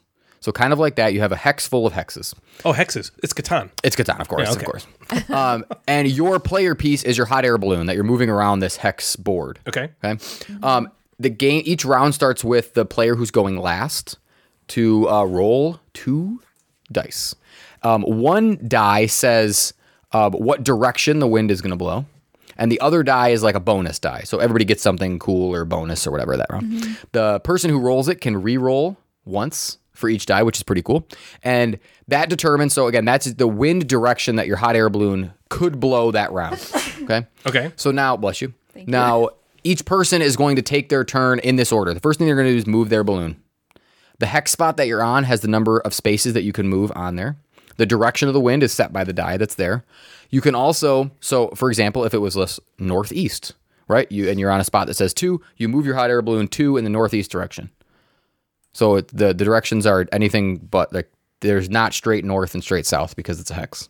Okay. Make sense? Yep. Totally. You can also spend energy, which is this kind of resource you can gather throughout the game, energon, to go somewhere else. So you can try to fight the wind and go in a different direction. So you're spending energy to go somewhere else. Maybe Ryan decided to screw the both of us and say, "No, what? We're going east, and we're already at the east part of the end of the board, and we can't go anywhere." Screw you. So we then spend our energy to go somewhere else and fly somewhere else. Okay. Classic Ryan. Classic Screw you. Ryan. So you move your air balloon, screwing and then you people. take tiles from the. So you then take tiles from this sort of like drafting area. There's 4 with 2 players. There was 4 cloud tiles. With more, it goes up to 7, and those cloud tiles have hex tiles on them, and the hex tiles match one of the 6 terrain types that you're going to be adding to your hex board. There's mountains and red and blue land and swampy things, and you know what I mean. Yeah, totally. Other land forms. So you then take tiles from those clouds, add it to your collection, and then you place any hexes that you want that you have collected in any of the hex shapes around your balloon. That make sense? Yes. So you just can't put the All hex. I hear is hexes. Hexes. It's a lot of hexes. Well, it's Lots of Catan. So hexes and think about hexes. you're on a space, you're on a hex space surrounded by hex spaces. You can add your hex tiles to the hex spaces that are surrounding the your space balloon. that you're, easy. Because you are now discovering what's underneath the mist. Yeah. The only thing you can't see is what's directly under your balloon. So you can't put anything under your balloon. Because Yeah, you can't 'cause see under if your you look balloon because it's not a that- see-through balloon, Natalie. Yeah. you Hello, fall out you're, if you leave you're being a it hot air under balloon the discovering new land? I don't think so. So the reason why you want to place those in certain spaces is you want to connect similar land types to the coastal land type that matches that. So each of the 6 sides of the hex, there are 6 sides of the hex, right? Each of the 6 sides has one of those land types on it. So, for example, there's forest and one of the hex sides. Let's say that's on the far east side of the island. You want to put forest tiles near the forest because you get points for matching those tiles together. There are also very cool tiles like city tiles, and you put the city tile and that counts for points surrounding. Like if you put the city tile there, you get points for every land tile around it. Or there's monuments. If you have the most monuments, you get 5 points for each one. If you have the second most, you get 3. So there's different types. There's also a wild type. And you play until basically your hexes are connected to all 6 of the land forms. Okay. And you just keep doing this over and over and over again. Going back and forth. The person who's on a lower number or a higher number hex gets to go first the next round, so you can plan for that. And it is very simple. That's the kind of the entire game. I taught it to Devin in about 10 minutes, 15 minutes. And we added one module to the game. It comes with 2 additional modules, so there's like 2 total. And we added one where if you fly off the side of the board, your own player board, you actually go to this like cloud market where you can take tiles that you have and exchange them at a higher rate depending on how far you go into the cloud world, which I think was very cool. It also allowed for a little more known, right? You know what's out there, you know what you can exchange it for. And overall, the game is good. It's light. I wish there was a little more to it. I either wish there was a little more depth or it was a little shorter. Devin and I finished in an hour, which wasn't bad, but I would like to finish that game in 45 minutes. Do you think it could happen? Probably. Later? I think with our next play, we probably could I edit in know 45 what you're minutes. doing. Yeah, I almost maybe it was an expectation thing. I expected it to be a little heavier, but it just wasn't. It was a lighter game where you just kind of moved around and you wanted to make hexes match. I thought of it a light hex game. just like a light hex game. I wanted to. The way I thought about it was I told Devin, I'm like, it's like you're making the board that you'll eventually play on in Burgundy. Because when you place the tiles in Burgundy, they always kind of do something. These tiles, you're just making the landscape. Okay. It would have been cool to maybe when you place tiles, you then got to do something else, right? But that's maybe a deeper game and not what Volker was going for. I'm excited to add the next module. The next module is like another side of the board, and you get to keep less hexes throughout the game. Devin thought it was good. She was like, it's good. I don't know if I'm going to want to play it all the time, but it's good. I would say it's definitely in a good, not great category, but maybe with more modules, different plays, it could bump it up. Good. Yeah. Takes up no table space. Like your board is nothing. I like set it up and Devin came downstairs and she's like, "Oh, this is it." I'm like, "Yeah." It's like there's no big board, there's no nothing. I liked it. I liked the last player getting to roll the dice. I thought that was cool. And in a 2-player game, it's just the other person. And Devin seemed to just keep rolling the direction that I didn't want to go over and over again. And that's a good way you have to play that way. Yeah. Right? You think, all right, I can go southwest. Yeah. And some of the bonus die will let you go in slightly different directions, which is cool. But the last player gets to re-roll them both once if they want to. They got to keep the second roll. But I like that play because you can play each other a little more. And it didn't feel... I know you guys always look for like games that are not mean. It didn't feel mean. Yeah. Because Devin's not doing it to screw me over. She's doing it because that's what's best for her. Here's what I got to do. Yeah, I have to go east that's or in this different. direction at least. Yeah. So if it messes you up, that's not my problem. I get to pick the direction because she got to go last. So she It's not she gets to pick the tile. from another player. Right. She got to pick the tiles last. She gets to move last. So she should get to pick what direction we go. Or what's cool is if I'm collecting energy, I can then mitigate that dice roll, which at the end of the game is me losing points. If I lose a certain amount of energy, I don't get as many points. But I can say, all right, I can't go east. So I have to go west. So I'm going to spend 2 energy each to move, which is a lot in the game, to go the other direction. Because I thought when I was playing, when I kind of learned a little bit about the game, I'm like, are we just going to end up being in the same spot on the board most of the game? Like if the balloon is just blowing in one direction, how are we ever going to be in different spots? Yeah. And we were in completely different spots the entire game. I felt like every time we rolled, it was like good for me, bad for her, good for her, bad for it was there wasn't a whole lot of we're in the exact same spot at the exact same time, which I liked because that means we were playing a slightly different game.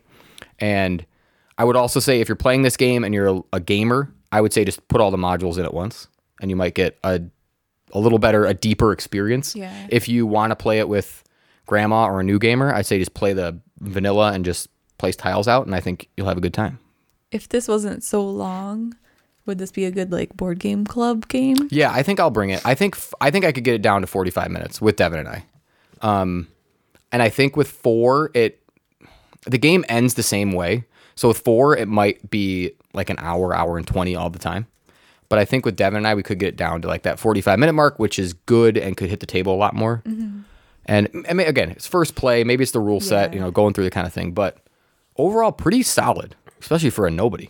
Yeah, what a nobody designed this game. Look at the art is very game cool. designed by a nobody designer. You do get a little balloon meeple. You get a little balloon the meeple token. Looked cool. That's I saw that picture cool. you posted on Instagram. And Yeah, you get a little What is he balloon, playing? hot air balloon thing. So looks that is Islands of the Mist from Stronghold and probably somebody else that publishes it. Yeah. And by Volker Nobody. Volker Nobody, very awesome. But hopefully he listens to the show and he's not a nobody. That's what it takes to not be a nobody, to listen to the Gamecasters as well as be a game designer. Yeah. Yes. So awesome. Great to hear about that. Islands in the Mist. Yes. That is what we are. I'd like to talk to you all for a moment about the Gateway Board Gaming Network, which you can find at www.thegatewaynetwork.com and the Gateway Network on Instagram. The sole purpose of the network is to help new or up-and-coming content creators grow by shouting each other out. If you go to the Gateway Network website, you will find other amazing content creators who are trying to grow as well. They are all amazing people who produce fantastic content. It's very exciting, due also in large part to the merch store there. Yes, we've got a merch store, which you can find at www.thegatewaynetwork.com. www.thegatewaynetwork.com/store.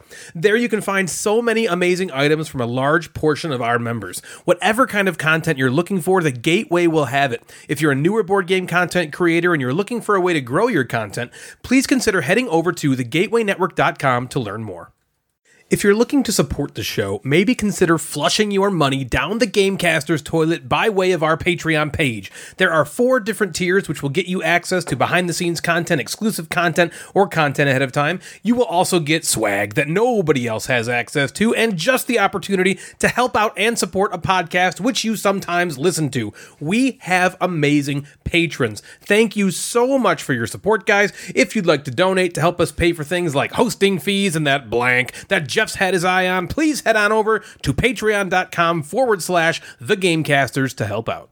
The Gamecasters Twitch account has relaunched, and we're live every Tuesday, Thursday, Sunday night, streaming board game and video game content and having a blast talking to all of you. If you just simply can't get enough Gamecasters in your day, please consider heading on over to twitch.tv/Gamecasters and give us a follow and maybe a sub.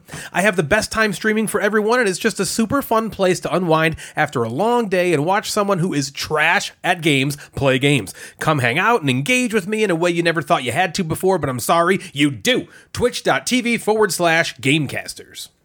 Possibly the best way to interact with all of us, though, is via our Discord server. If you go to the Gamecasters Instagram page, you can check out our link tree in our bio to get access to our server. It's a great way to engage with all 3 of us on a daily basis, as well as meet a bunch of like-minded, awesome people. So check out our Discord server. Why don't you step inside? Come on, it's warm in there. You think you found some grass, but nope, it's pubic hair. You wonder why there's so much underwear. You stepped inside of Natalie's Nook. Today on Natalie's Nook, we thought that it would be interesting and maybe helpful to people to talk about some tips and advice on running a game night. I know a lot of you probably have already run game nights in the past, but maybe there's something in here that will improve it, or maybe you're just getting into playing games with other groups, or you want some advice on how to play with groups that haven't really played games that much. So we want to talk about it. Yeah, we do. Do we, though? Do we really? Yes, we do, Ryan. We really do. Okay. We want to talk about it as soon as Natalie lets us talk about it. Yeah, you let us talk. You let us what know is the when thing we're allowed you say? to talk. Like Natalie thinks, and I do too. Well, Natalie thinks, and I agree, that we should probably start talking about this topic now. Natalie thinks, and I agree. I probably talk too much in the relationship, and so she's going to talk about it. And then this is also going to tie in with the Mad Board Gamers Instagram inbox. Whoa, this is called the Instagram Nook. It's called Natalie's Inbox. It was going to be like a merger of the Nook and the inbox. Oh, are we fusing them? Right? Oh, okay. How do you feel about that? I'm merging my inbox with her Nook. How do you feel about that, it's Ryan? It's kind of hot. Actually. Yeah. I'm not going to lie. I kind of into it. What do you think about my inbox? I'm into it. Get your inbox all over her Nook. Yeah. So this is just a very casual discussion. We'll see. That's the way it's jump in anytime. It's an open discussion. Yeah, right. Jump in anytime. Yeah, right. So I'm just going to start. Here's one tip that I think that people should do when they're running a game night. I think that they should learn, the person running the game night or whoever's teaching the game or hosting the game night should learn and set up the game ahead of time. That one, it doesn't require, the participants to have to do any work ahead of time. And I believe, for me at least, that it's easier to... Ryan agrees. It's easier for everybody to learn the game at the same time and be taught by somebody who's knowledgeable about the game because they've learned it ahead of time. And also setting it up ahead of time means you're going to jump into the game quicker. You don't have to wait for that person to set it up. For him. Yeah. To set it up while you're hanging out. Boy. Who's the him in this situation? It's always Ryan. Oh, my gosh. And I just think that kind of just gets the game night going quickly. You can just jump right into it. Everybody sit down. He doesn't mess the it up. game's set up. They can see it, and you can just say let me teach it to you right now, kind of thing. And that's a good way to. I got evidence right there. To start off. Any comments?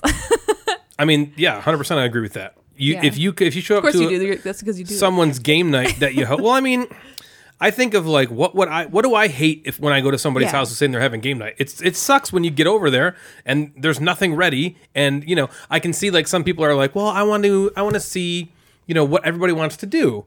And I feel like you can take care of all that ahead of time. Like if you're going to have a bunch of people over, text each other. What should we play? Let's play this. I want to have something set up so when you guys get over here, we can maximize our game time, because that's what everybody who plays board games wants to do, is play as many as possible. And to set yourself up for success, to play as many as possible, have one set up and learned and ready to go the second people come over to your house for game night. Yeah. So then they can sit down and you can teach them to play. Don't do what a friend of ours group does, which is, you don't teach them the game. You force them to learn it on their own. So they have to go learn it on their own, watch a video or something, and then come knowing. And that's not fair. But on top of that, like, it's not fair. One, that's like a lot of extra work for everybody. But also, like, what if everybody doesn't learn it like correctly? And so then you're just jumping and playing this game where you're not all on the same page. Yep. Or that's even worse actually than what I was gonna say.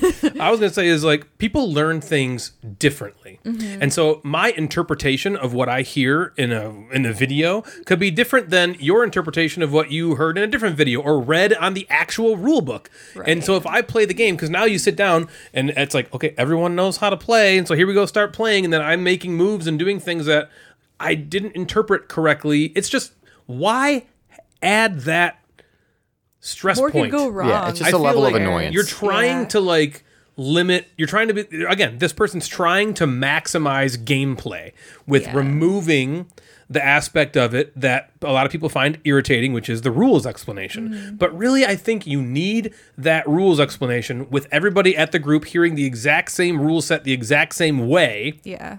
To give everybody the best chance because to then succeed. you're hearing, like you said, you're hearing that the exact same way. But then if somebody has a question, everybody gets to hear the answer to that question.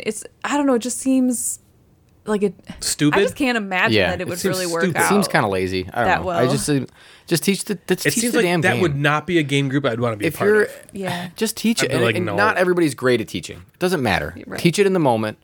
Your game group will work together to figure stuff out. Exactly. Just teach the person the game.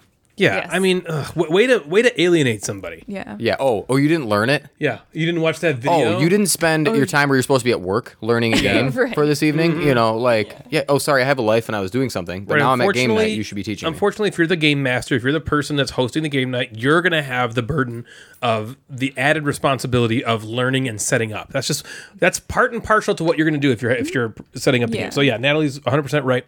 Have the game set up and learned and ready to teach. Another tip that I think you should do when running a game night is plan games that you think the group will enjoy based on, what games they're interested in or like their level of gaming.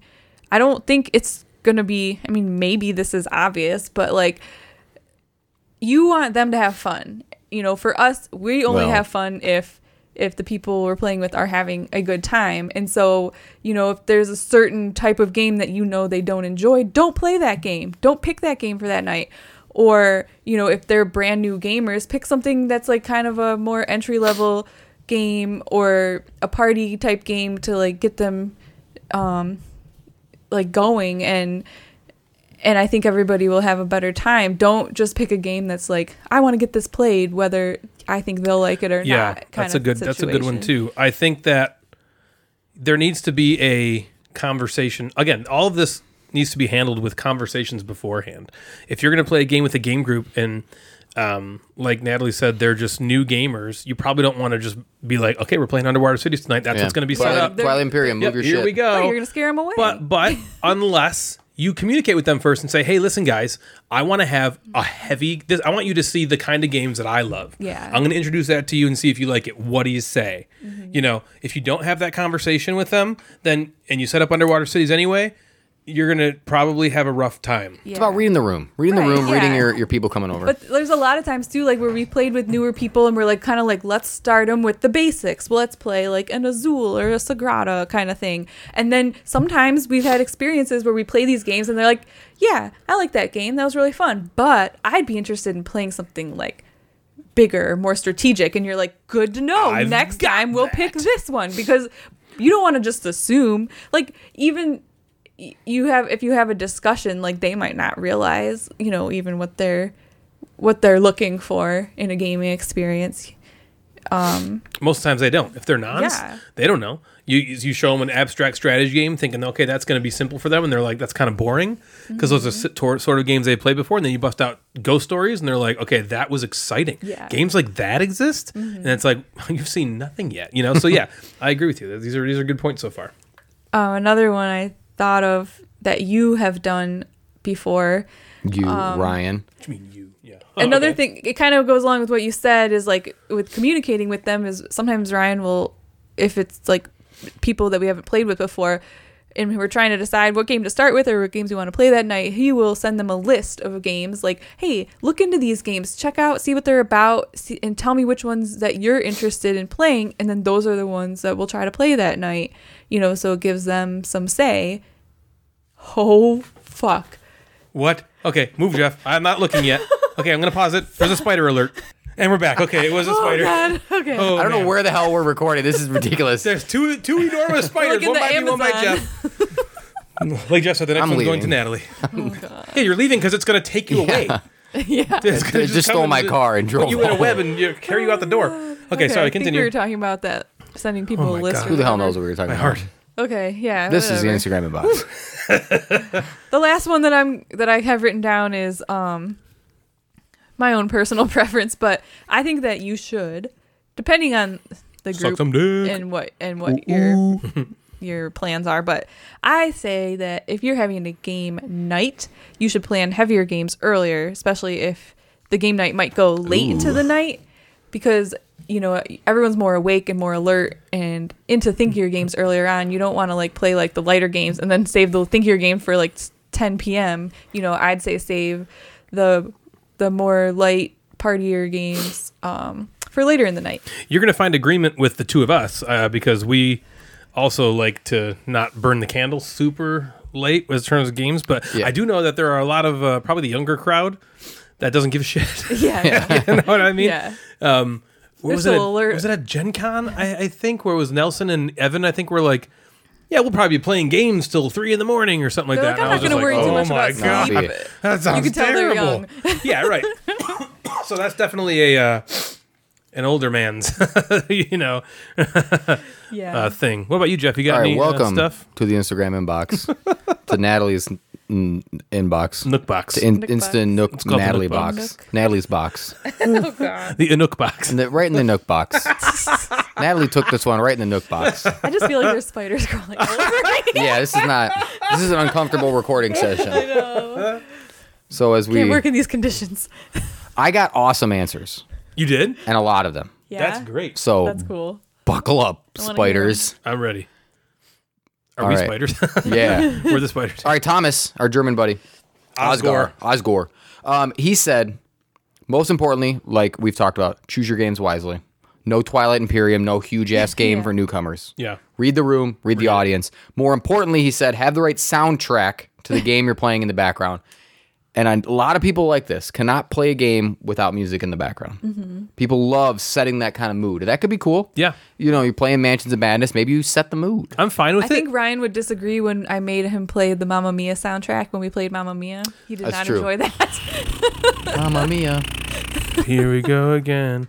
My, how can I resist you? Yep. Yep, you got it. Okay. Sam. Yeah, I do agree with that. Sorry, I didn't mean to Yeah. cut you off. I do agree with that. There are people out there who just like cannot play games without music, Yeah. or they think that people that do are insane, like, you know, losers. Everyone's looking over their shoulders. but I don't. For some reason, that's not the first thing I do when we put games Yeah. on. I don't reach for the When we put stereo. games on. Devin and I, when we watch other people play games, Alexa, play games. Don't say that. She's going to drive. it's going to do something. Devin and I will watch like a TV show. She's talking. Shut up. Alexa, stop.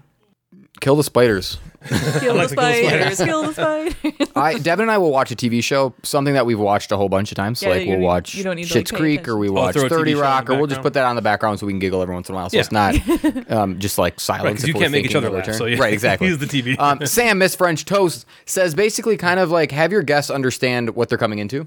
How long is the game going to be? What type of game is it? Do you allow food? Should they eat first? What are you bringing? Just kind of like things, right? And I think a lot of that is handled through if you're if it's a game night that doesn't happen regularly, like weekly, or you're just having people over, establish that through texting, right? Let people know, say, this is what we're going to play. Come over here. We'll eat pizza at 6 o'clock. We'll start games, whatever. Just like have something kind of set, which I like. Better leave your phone at home, motherfucker. Yeah. Like that too. Nestor is going to tell everyone to chip in for food and drinks. He's like, well, you bought the game, so you better bring some food to hit Nestor's house. Snacks. Okay. If you want to do that. Son of Thunder says, I don't play in game groups. Solo is the best. So fuck that. Did you say so? Fuck that? No, I didn't. I added that part. Geek Sheet Gamer, Kelly had a few. Have like finger foods that don't get all over your game. So if you're someone who doesn't like, eating around your games, make that known, and then put out the foods that you're okay with people You know what? eating. That's a great one. I like the idea because I hate being the person. You don't want to sound like a jerk. Yeah, as I've gone through my gaming journey, I have so significantly lessened on just being a dick. Like I don't care if people want to eat, fine. I trust you to be professional or not professional. I trust you to be respectful around my games, and I don't want to be a buzzkill. Fun first and foremost, and God, that is the. Over some things that have happened over the last convention or two, I've realized like I used to be sort of like a person with a stick up their butt who was like, you're on your phone again, turn your phone off, I'm trying to explain that rule. I was like, okay, just fucking relax. Right. Yeah. That's like the number one, just relax. But I think Kelly's answer here is really good about put the kind of foods out for people to have that you're okay with them eating. Yeah, if you're going to have an issue with it, then don't put the barbecue ribs out. You set it up. You set it up, but you provide the food. You set the environment. We only get M&Ms and pretzels tonight. Right. And that's what you put out. That's what people are going to eat. Ooh, I love M&Ms and pretzels. People are going to, What about pretzel they M&Ms? have pretzel M&Ms, that. What the what? Yeah. And they have M&M pretzels. Like the regular looking pretzels. It has like the holes in them.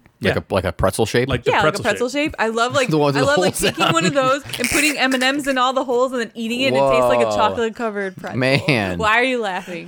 Because you could have just said like the shape of a pretzel, but instead you said the pretzel with the holes in the it. regular looking pretzel with Like the a holes in pretzel. it. There's so many different pretzel shapes. I know, but if you told pretzel. somebody pretzel, that's what they're going to think of. I think. They won't think of the that's twisted. true. Kelly's got two more. She said have an array of games for the types of people that are coming, which we kind of talked about. Know your audience. And then I like this one too. She said have at least one party game, maybe at the end to lighten the mood. Oh, yeah. So if you're playing a heavy game, or at the beginning. Yeah, just kind of throw something in there. Justin chipped in. Husband Justin says, don't wear pants. Yeah, Husband of course. Justin. Why would you? Wearing pants is the surefire way to dull up your Jeff, game we night. should add in bring comfy pants and possibly slippers. That is like That's a must. when I play games over here, it's like, all right, we hang out, we'll have dinner. Don't dress instantly up. into Be comfy comfy. pants. Be caveat, comfortable. the only all we caveat can- I would say to that is depending on your comfort level with the people you're going to. If you're going to like a game night of some like a friend's friend or something, Sure, or maybe, the first time maybe there, you don't maybe. like bring a change of clothes. Yeah. But yeah, absolutely. Once you're comfortable enough, is that almost like a must now? I think so. We've done that even the earlier times we've hung out with Ben and Em, like we didn't really know them at first, and then after the first 5 hours we're there, we're like, Yeah, I'm we're rifling gonna around change in into our Ben's drawers. comfy Yeah. pants. I'm like, Ben, you got any pants for me? Can I wear this? Meeple mentor Jared said, know how many people are coming and then try to find a game that is ideal for that number. Perfect. Which I think is good. So, Yeah, if you only perfect. have 3 or 4, it maybe isn't best to play this massive party game. Yeah. Right. Like monikers might not be best with 4 Right. if you Right. just are introducing it. So find something like Yep. that, which is great. That's a good one. Nate, which is he's Nabasheen. Oh yeah, Never I know yeah. he is. Okay. He says what his game group does is they set a time, they set a place, they set a game, and then they set theme-based snacks and music. That's cool. Yeah. Which is kinda cool. I always appreciate when people go that extra mile. Yeah. I never feel like doing that myself. And I think it would be awesome cool. if I was a part of that, I think it Yeah, would if be you really showed fun. up Yeah. and that happened, And That would be really cool. Yeah, because we've played games so much that we show up and we're just playing games. But if I wasn't a gamer and I came over and it was like set up and it was like, hey, Indiana Jones gonna be on the background. Here's some cool snacks. We're gonna play Lost Yeah. Ruins of Arnak. I'm wearing Like a that. vest That would and be a a cool. hat. Yeah. That would be a cool environment. my Better wife. Half Reviews said what we've kind of have a variety of types of games from light to heavy. Know what you're gonna play.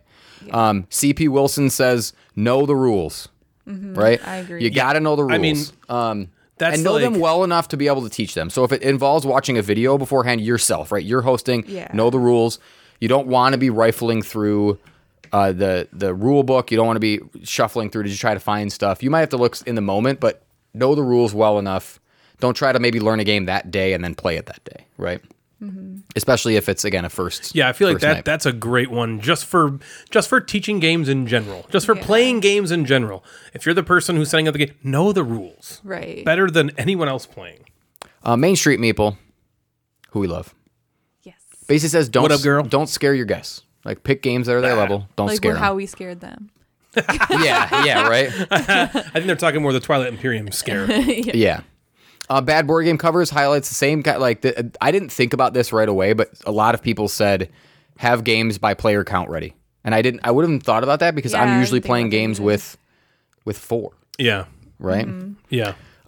Here's one which I believe is from one of my students who has sneakily found my Instagram account. Oh, that's funny. You're gonna. Do they also sneakily listen to the podcast? I have no idea. We'll find out. What is up, Jameson? No, well, here's her Instagram name. You'll like this. Brittany? Lord of all lesbians.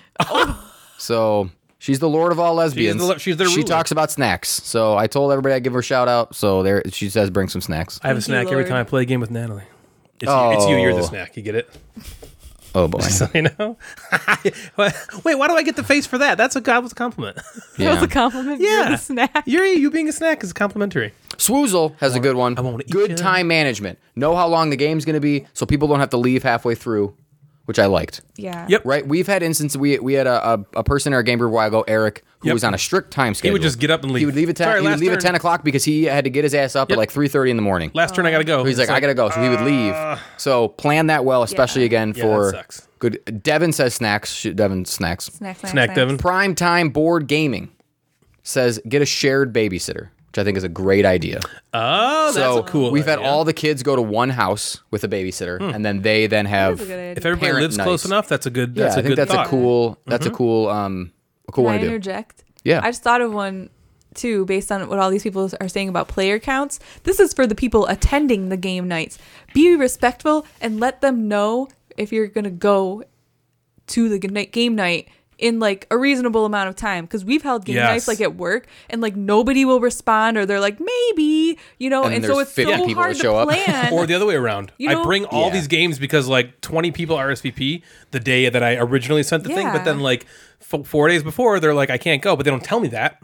And so then you show up and it's like, okay, now we have 5 people to play all these Right. party games that I just brought that play 12. Right. You know, like, okay, that's not fun. Exactly. Yeah. Yeah, be a respectful Patron. attendee. I don't know. Jim Gamer talks about, if you're playing games maybe with people over and over again, like the main course game, it would be cool if somebody else knew the game as well. It wasn't just you. I thought that was kind of Yeah. neat. Like, oh, Yeah. we've both played this. Here's Right. how you Yeah, do that it. has happened teach it before this where like time. Ryan and Jeff will like, or like we'll both learn it, and then Yeah. we're playing with other people too, but you both kind of know it. Yeah, Yep. the best one, there's like 2 tables and we'll teach it butt to butt. Like his Yep. butt's pressed against my butt. We call that One the table, he's moon facing the other landing. Table. The moon landing. Is that 30 Rock? No, it's Modern Family. Modern Family, Yeah, right. where they're in the locker room Yeah. and they both bend over. They bend and their over, butts touch touch. butts. He's like, "Ooh, it's We a had moon landing." Oh my Is that god. Cameron? Yeah. Jim also just talks about like ending the night with like a light, fun filler to kind of Yes. get them to maybe come agree. back. And he said the same thing that Ryan kind of says. Don't have high expectations of your game being in amazing condition. He's like, I like this line. He says, a damaged played game is way better than a perfect unplayed game. Sure. That's true. Yeah. So Absolutely. Jim has Wise- grown up in wise his man. What a wise wise- age as well. Right. Just don't spill a bottle of water all over it. There we go. Do you only get one more of those, or are you I done? think that was it. Yeah, I One think last we're out. time, that was the end. No, we Oh, it's can't like talk 2 British total. I anymore? used it once. Yeah. Maybe we get 2 per episode. 2 per episode. Yeah. We'll see what the quote That's is. nice. You already Emotional Cyborg Janelle gives us a whole bunch. I'll summarize some of them. Okay. Know the rules, right? Be prepared to play them. Make sure there's just plenty of food. People love food, right? She says make sure there's a lot of that. Well, that's a really good idea. I think a lot of people eat nervously. And so if you have like a bunch of people coming to your house who maybe haven't been there before, or maybe they're nons, and they're coming to the table to play a game with people who've played a bunch of games before, I think it's a good idea to have something in front of them they can like kind of nervously eat. Yeah. Yeah. It's a good, seriously. I think it's a good Tabletop thing. Vibes talks about maybe mixing up themes of games to try to attract more than one Yes. type of like, here's this Yeah, boring have a worker placement. Let's play this 3 variety. times. Yeah. And then let's do something different, right? Sure. I think Yeah. that's kind of cool.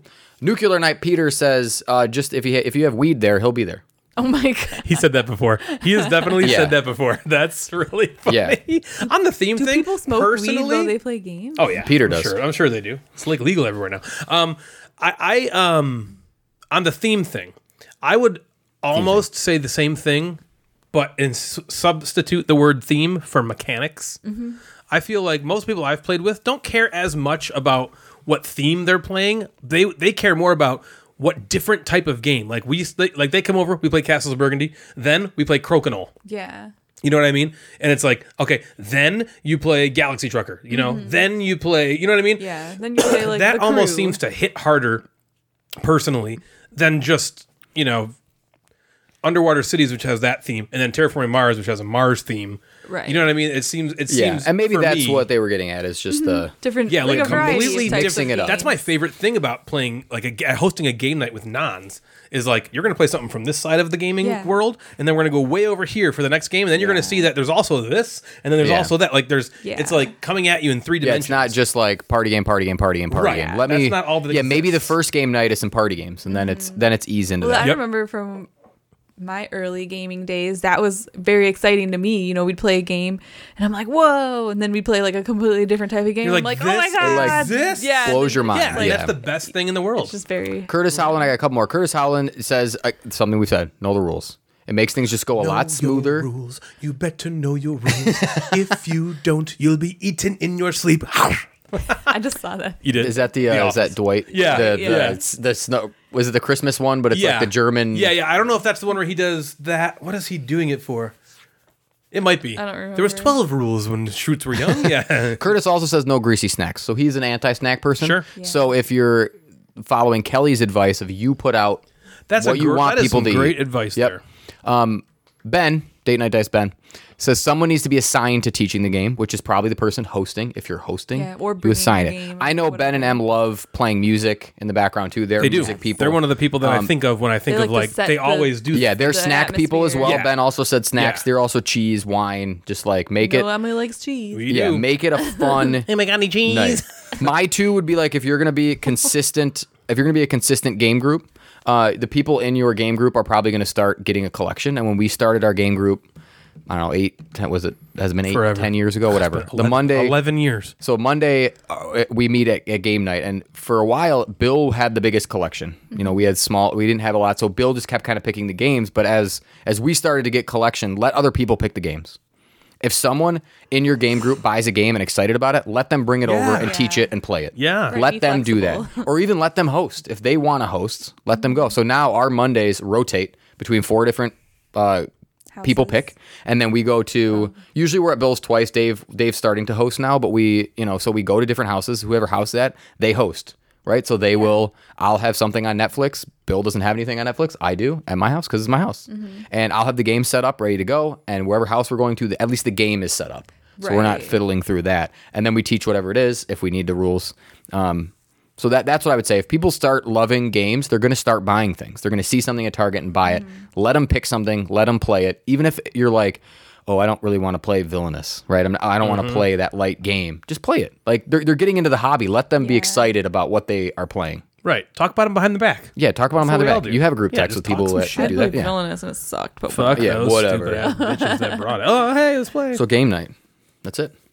That's sweet. I got something random. Oh, I Talk wanna about hear something it. random. Yeah. I'm in this Bad Board Game Covers is running a thing. Heck yeah, yeah, I've the seen bracket. that. Yeah, of course. He's running like it's like a fantasy football league. Yeah, you drafted Yeah, 4. I've been So I voting drafted people 4 games. for So I voting was people. there was 20 people in this. I was picked 19. Ooh. So I had picked 19, and then I went back and had like 22. Right. good. So it was like a worked snake like the draft. snake, yeah. Yeah. If it was not, it would be would super suck. unfair. So each week he has these different categories. So there's gonna be 3 categories, and you pick one of your games to attribute to that category. So this week is most polarizing game.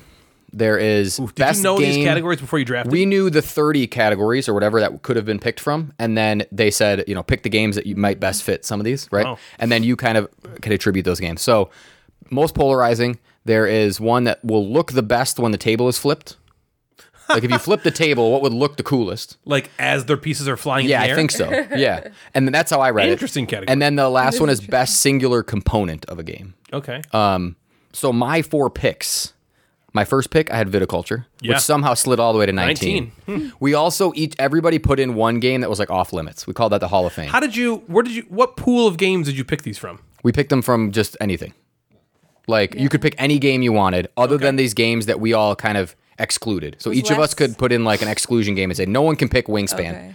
Because if it gets put up on Instagram, it's probably going to win. Yeah. No matter what, people just like Wingspan, so they click on it. So was last week just like what? Showing the games picked, right? Yeah, we just picked them over the course. We went on Discord, and over the course of a week, he just said like, "Who's your favorite?" Oh, okay. So there hasn't been a real thing yet. yet. So I've submitted my picks, which I'm not going to tell you which ones I put for what, but I've submitted my. I guess I could. We start tomorrow. So I have Viticulture. I picked first. I picked Zolkin on the turnaround. I picked Sagrada in round 3, and I picked Just One in round 4. Good picks. So I put Zolkin for the single component. It's the gears. Sure. Yeah. You got to vote for the gears. Totally. I picked Sagrada with the translucent dice flying through the air to flip the table. Ooh, that's nice. And then I picked Just One for most polarizing because I got to write a sentence about why I picked that one. Is because this game encourages you to have polarizing answers because the same answer will be crossed out. So we as voters will see that sentence. You will see the game and then a sentence of what the owner, like the sentence. Like why, the why. And so what is Viticulture for? Viticulture right now is nothing. Oh, okay. Viticulture's on the bench this week. Got it. Because I couldn't put Viticulture in any of those categories. And so how are points determined? Do you play against a certain person? So I'm playing against someone else who's going to put up one of their games, and then it's going to go on his stories, and I think you. And so it's just so there's 3. So let's say you're going against Kelly. Yeah. You put up 3 games. She puts up 3 games, and you're just going to get points. Yeah. So you're either going to get 1, 2, or 3. So I'll be like 1 and I'll be 3 and 0, 2 and 1, 1 and 2, 0 and 3. Right. And then you'll lose one, and somehow be 1 and 3. Yeah. Yeah. So there'll be So that's kind of how it's going to go. It'll be fun. I'm excited. Cool. Phil's just does such fun stuff, and I always like. Oh, I also learned we pronounced his name wrong. We pronounced it Phil Regaud, I think. Okay. Last time. That's why I just call him the Haitian sensation. Well, he was like, all right, I gotta pull this up now. Now that you're reminding me of it, I gotta pull this up. Oh, all right. Is it like a message he like talked to you on? Instagram. He got me on Instagram. I hope it's Instagram. Because if not, I'm just not gonna find it. But he told me exactly how to pronounce his name, and then here it is. Yes. Okay. Here we go. Very close on my last name pronunciation. It's French, so it's Rigaud. Oh, okay. Phil Rigaud. Right. I said, damn it, Phil sorry. Rigaud. He said, no problem. I'm enjoying the evolution from bad board game comers. Sorry. Yep. The cumbersome. Bad board Benedict game Cumberbatch. Bad board game covers to Haitian sensation to my actual frickin' name. Honored truly. And I said it's like John Cougar to John Cougar Mellencamp to John Mellencamp. Yeah. And he said, I don't know who that is. That's great. I said, you didn't know John Cougar Mellencamp? He says, nope. No, maybe he doesn't even know John Mellencamp. So that's really funny. Yeah, Phil is awesome. Phil we Rigaud. love Phil. Phil Rigaud. Phil Rigaud. Okay. So I'm just going to call him the Haitian It's sensation. French, of course. Yeah. Yeah, so he's awesome. That's I just Phil. get excited for whatever he kind of puts together on Instagram. If you don't follow him, you need to. He does And really he's just a cool super stuff. nice guy. Cool stuff. .com. Our new sponsor. Yeah. Oh, wait. I wish. That's awesome. That was a good Nookie. yeah, a Nookie Ooh, good Nookie Nookie box. Nookie A good box. Nookie inbox. An Instagram nookie. Did it all for the Nook box. Come on, the Nook box. Gross. All right, so what we're going to do now, if I can find the script. The script. Oh my God. We'll stall. I see. I do. Let's check around if there's any gigantic spiders Yeah, check attacking. the spiders, and I'll see if I can pull the script I up. feel like I need to like tie up my pant leg or something, like tuck it into my Yeah. socks so I My don't. feet have been on the chair. I've I not mean, put them the down. second one Freaky just deaky. like almost landed right on Jeff's head. Yeah, The first one almost not climbed up comfortable. into my. This is all because Natalie wanted to go golfing. We could have been growing in the morning while all the spiders were only come out sleeping. in the evening. Yeah, they were all sleeping. Okay, and now you made them come out. Oh my gosh! So why don't we just head on into the game of the episode?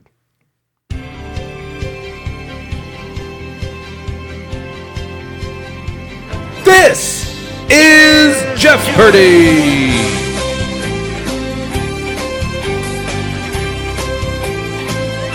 Meet the contestants, Jeff and Jeff.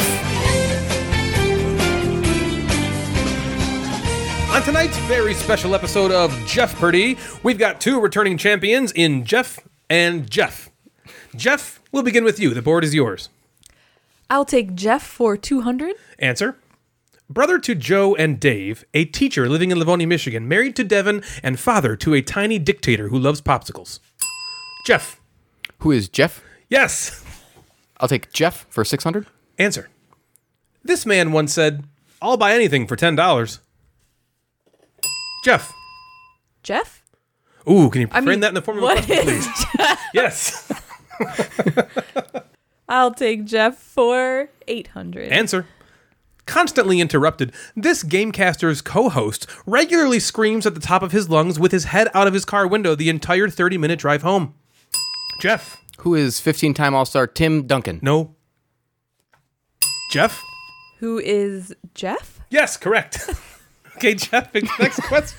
Next one. I'll take Jeff for 400. Answer.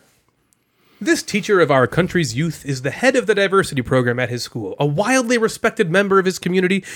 He also has a YouTube video about a spray-on chemical that allows you to dunk a basketball called Goo Goo Shine. Boop, boop, boop. I'm sorry, we were looking for Jeff. Jeff, pick again. I'll take Jeff for 1,000. Answer, the Daily Double. How much would you like to wager? I'll wager 500. This Madigan's name is Jeff.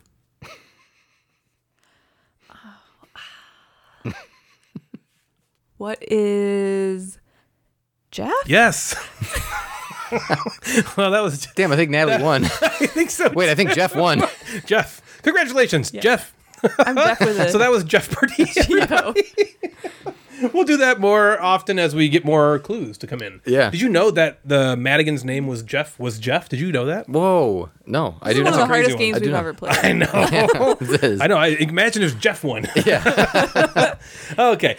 In today's top 5, we are going to take a look at the BGG Top 100. The Top 100 represents what should be the 10% of the 10%. If Sturgeon's Law says 90% of everything is crap, then the Top 100 should be the collective 10% of the 10%. Let's go even further and take the 10% of the 10% of the 10% in this episode's Top 5 games in the Top 100 on BGG. We're going to go me, Natalie, and Jeff.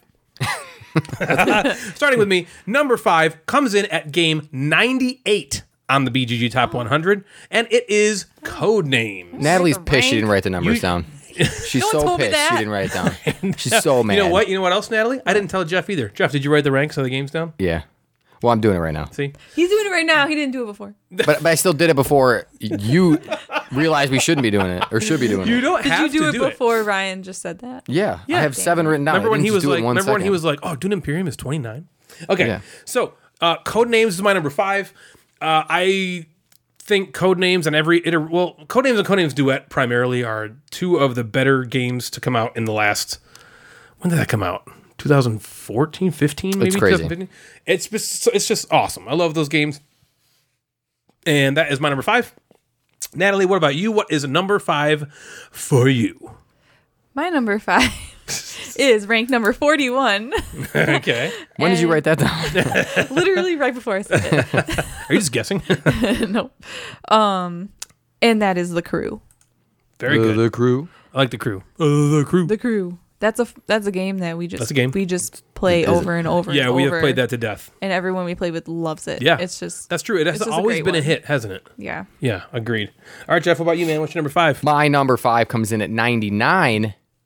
99. It's a Stefan Feld condom game. Oh, yeah. I've heard of that one. The Stefan Feld condom game. It is- Trajan. Wow, Stefan It is Feldkondom the- is down to 99? I know it's slipping. Oh, geez. All these foolish new games yeah, that what is people this think crap? are better. Wow, that's craziness. Silly that is people. a game that, that's sometimes, I mean, Castles of Burgundy is probably majority considered to be his finest for sure. game, but there are a lot of people who would argue that Trajan Man, Yeah, the Trajan Man. is right up there. Yep. Very cool. All right, number 4 for me comes in at number 72. And it is one of, I think it's in my top 10, the newest game maybe to crack my top 10 list. And that is Teotihuacan. Oh, Or Teotihuacan. Teotihuacan. Teotihuacan. Teotihuacan, if you're going to be pronouncing it ridiculous. I love Teotihuacan. I think it's fantastic. I have every expansion for it. I will continue to get expansions for it. We played it with Sam most recently when she was down from the up, and we had a great time. And that is my number 4. Natalie, what about you? My number 4 is the newest game on my list that we played a couple of times recently, and we've Whoa. Any spiders anywhere? And there goes the my pen is gone forever. pen's gone, and now she can't write down the numbers. The spider has taken the pen right out of Natalie's hands. Okay. It's right underneath you. So It's when one Jeff of the goes, newer games. It's ranked number 45, and we love it so much. And it's called Lost Ruins of Arnak. Very good one. Nice. These The games are last damn play good. was so good. Oh These my are the gosh. 10. These are the 10%. The 10%. This is of 10% the of 10% This for is a sure. Good The- freaking this is game. even the. Is this the 10? Well, I said the 10% of the 10% of the 10%. 10% of the 10%. So you got the 10% of the 10%. And then what's the 10% of that 10%? This list. Amazing. Yeah. All right, Jeff, what's your number 4? My number 4 comes in at 78. I think All I'm right. going to go in order of its ranking. That's what I'm doing. My number 78 is a game because I feel like if I just go with my favorite ones, we Yeah. might have repeated these. Yeah. This game is called Keyflower. It's 78. I heard of that. Keyflower is amazing. Yeah. It plays 6, and that's a gamer's game that you can get to the table with a bigger group. And man, it's just awesome. That Good game. bidding mechanic with the meeples is so great. You're making your own hex land, but I can put my workers on Ryan's hex land. How long has it been since you played It's that just one? it's too long. Yeah. Too long. I haven't played that in a while either. Yeah. I got rid of it for I have Key Flow, which you have never played. I've never played I need Key you to Flow. play that at Oh, some you point haven't? because I I want to just see what had you think the about the it. I have It's the so Keyflower. good. It replaces the auction, which is maybe the best part of Keyflower, with a card draft, which you wouldn't think you need, and it's cool. Cool. It's very cool. They're So different enough. you're drafting essentially what would be the hex tiles that you would be bidding on, but you're Yep. getting them in cards. So instead of hex tiles, you have the rows of cards that you're drafting and playing, and it's still you're like placing meeple cards on stuff, and it's still the 3-2-1 or the 1-2-3 rule. yeah, where you have to go up one. Yeah, Yeah. it's still that. So that's there. Anyway, that's cool. All right, number 3 for me comes in at number 54, and up until this game was released and I played it, I would have said that every Vital Lacerda game was my favorite Vital Lacerda game, whichever one I played last, until On Mars came out. And On Mars is number 3 for me. It is, it's just one of the best games there are. It's just very, very incredibly good. I'm not going to put it on my list now. I apologize. I have I have know. so many because I have so many too. Yeah, we would so probably There's have certain similar, ones that I'm yeah. like, Jeff's gonna say this, Jeff's gonna say this, so I like. God damn it, Jeff. Yep, I pretty much. Who is Jeff? Yes, who would say that one? Who is Jeff? Jeff. Jeff. Okay, that's my number 3. Natalie, what about you? My number 3 is ranked number 64, and I just freaking love this game, and it's called Quacks of Quedlinburg. Yeah, you do. I just friggin' love that game. Oh, it's so fun every time. It's Except just- that one time for you. Yeah, just one time. That one time where you actually had bad luck. It was that one time. Yeah. This last time we played, though, I busted like a few times. Yeah. Actually. Alchemist expansion was really cool. I need Liked that. I it don't a really lot. know. Can I Liked find the that show. somewhere here I think you in can buy it. America? I think you can buy it. Okay. 'Cause I just bought it. I need it. I think I just pre-ordered it and bought it, and then I think you can still get it. I need it. Yeah, it's a great one. Yeah. Very cool. That Jeff, what's your number 3? My number 3. I'm breaking my order thing. Just make this shit up. I'm not Mine's going in not order going in anymore. order. I'm going back to number 89. 89. It's a game called Trois. Well, you would have, but I took your number 3. Sure. Yeah. Yeah. I'm going with Trois. Yeah, good game. Trois is a game that needs to be highlighted in the top 100. I think there are so many games that people talk about in the top 100 that are amazing and that comes up on every list. And Trois has held itself there for some Yeah, years. let's see when and Trois was designed. is just so 2010. so that thing's Wow. been there for Still in the top 100. going 11 on a dozen years. How incredible well, is that? Now it says 2012. Okay, now I'm making I'm sure. pretty Now it's sure it like was 2000. almost 10 years. And this game or is take so one. good. It's Oh, so it's so good. I If you like love dice worker placement games, you have to play this game. Mm-hmm. It's okay. Go get it. It's good. Really I like good. Twa the Dice Game. It's incredibly good. Twa the Dice Game does not hold a candle to Twa the actual game. And the expansion's great. Ladies of Trois is a wonderful expansion. I think that's a must expansion. yeah. It's great. So If Trois, not for the purple dye alone. other than Natalie, Twa thoughts? base game is incredible. Yes. But when you add that purple dye in for the Ladies of Twa, I feel like you'd never want to get rid of it. You would never want to play want to. without that. Yep. That's a game I feel badly for. It's about to fall off top 100 sooner than later. Yeah. Probably the next Same year. thing with Trajan. Same with Trajan. That's going to fall off. Trajan, I feel like, is at least popular enough that it's not going to like go, be gone Yeah, to like, obscurity. Twa has more of a chance, I feel like, to not be popularized. I have because it's debated just not buying popular. it because I'm not sure how long it will continue to have print runs. I would agree with that. I feel the same way about Twa as I do Hansa Teutonica. I feel like it's not like There's like no popular. buzz about it. Yeah, there's no Yeah. buzz about it. Same with Twa. So once Twa goes out of the top 100, I wonder if it's going to fall into obscurity. I think you might want to buy it, Jeff. Okay, so number two.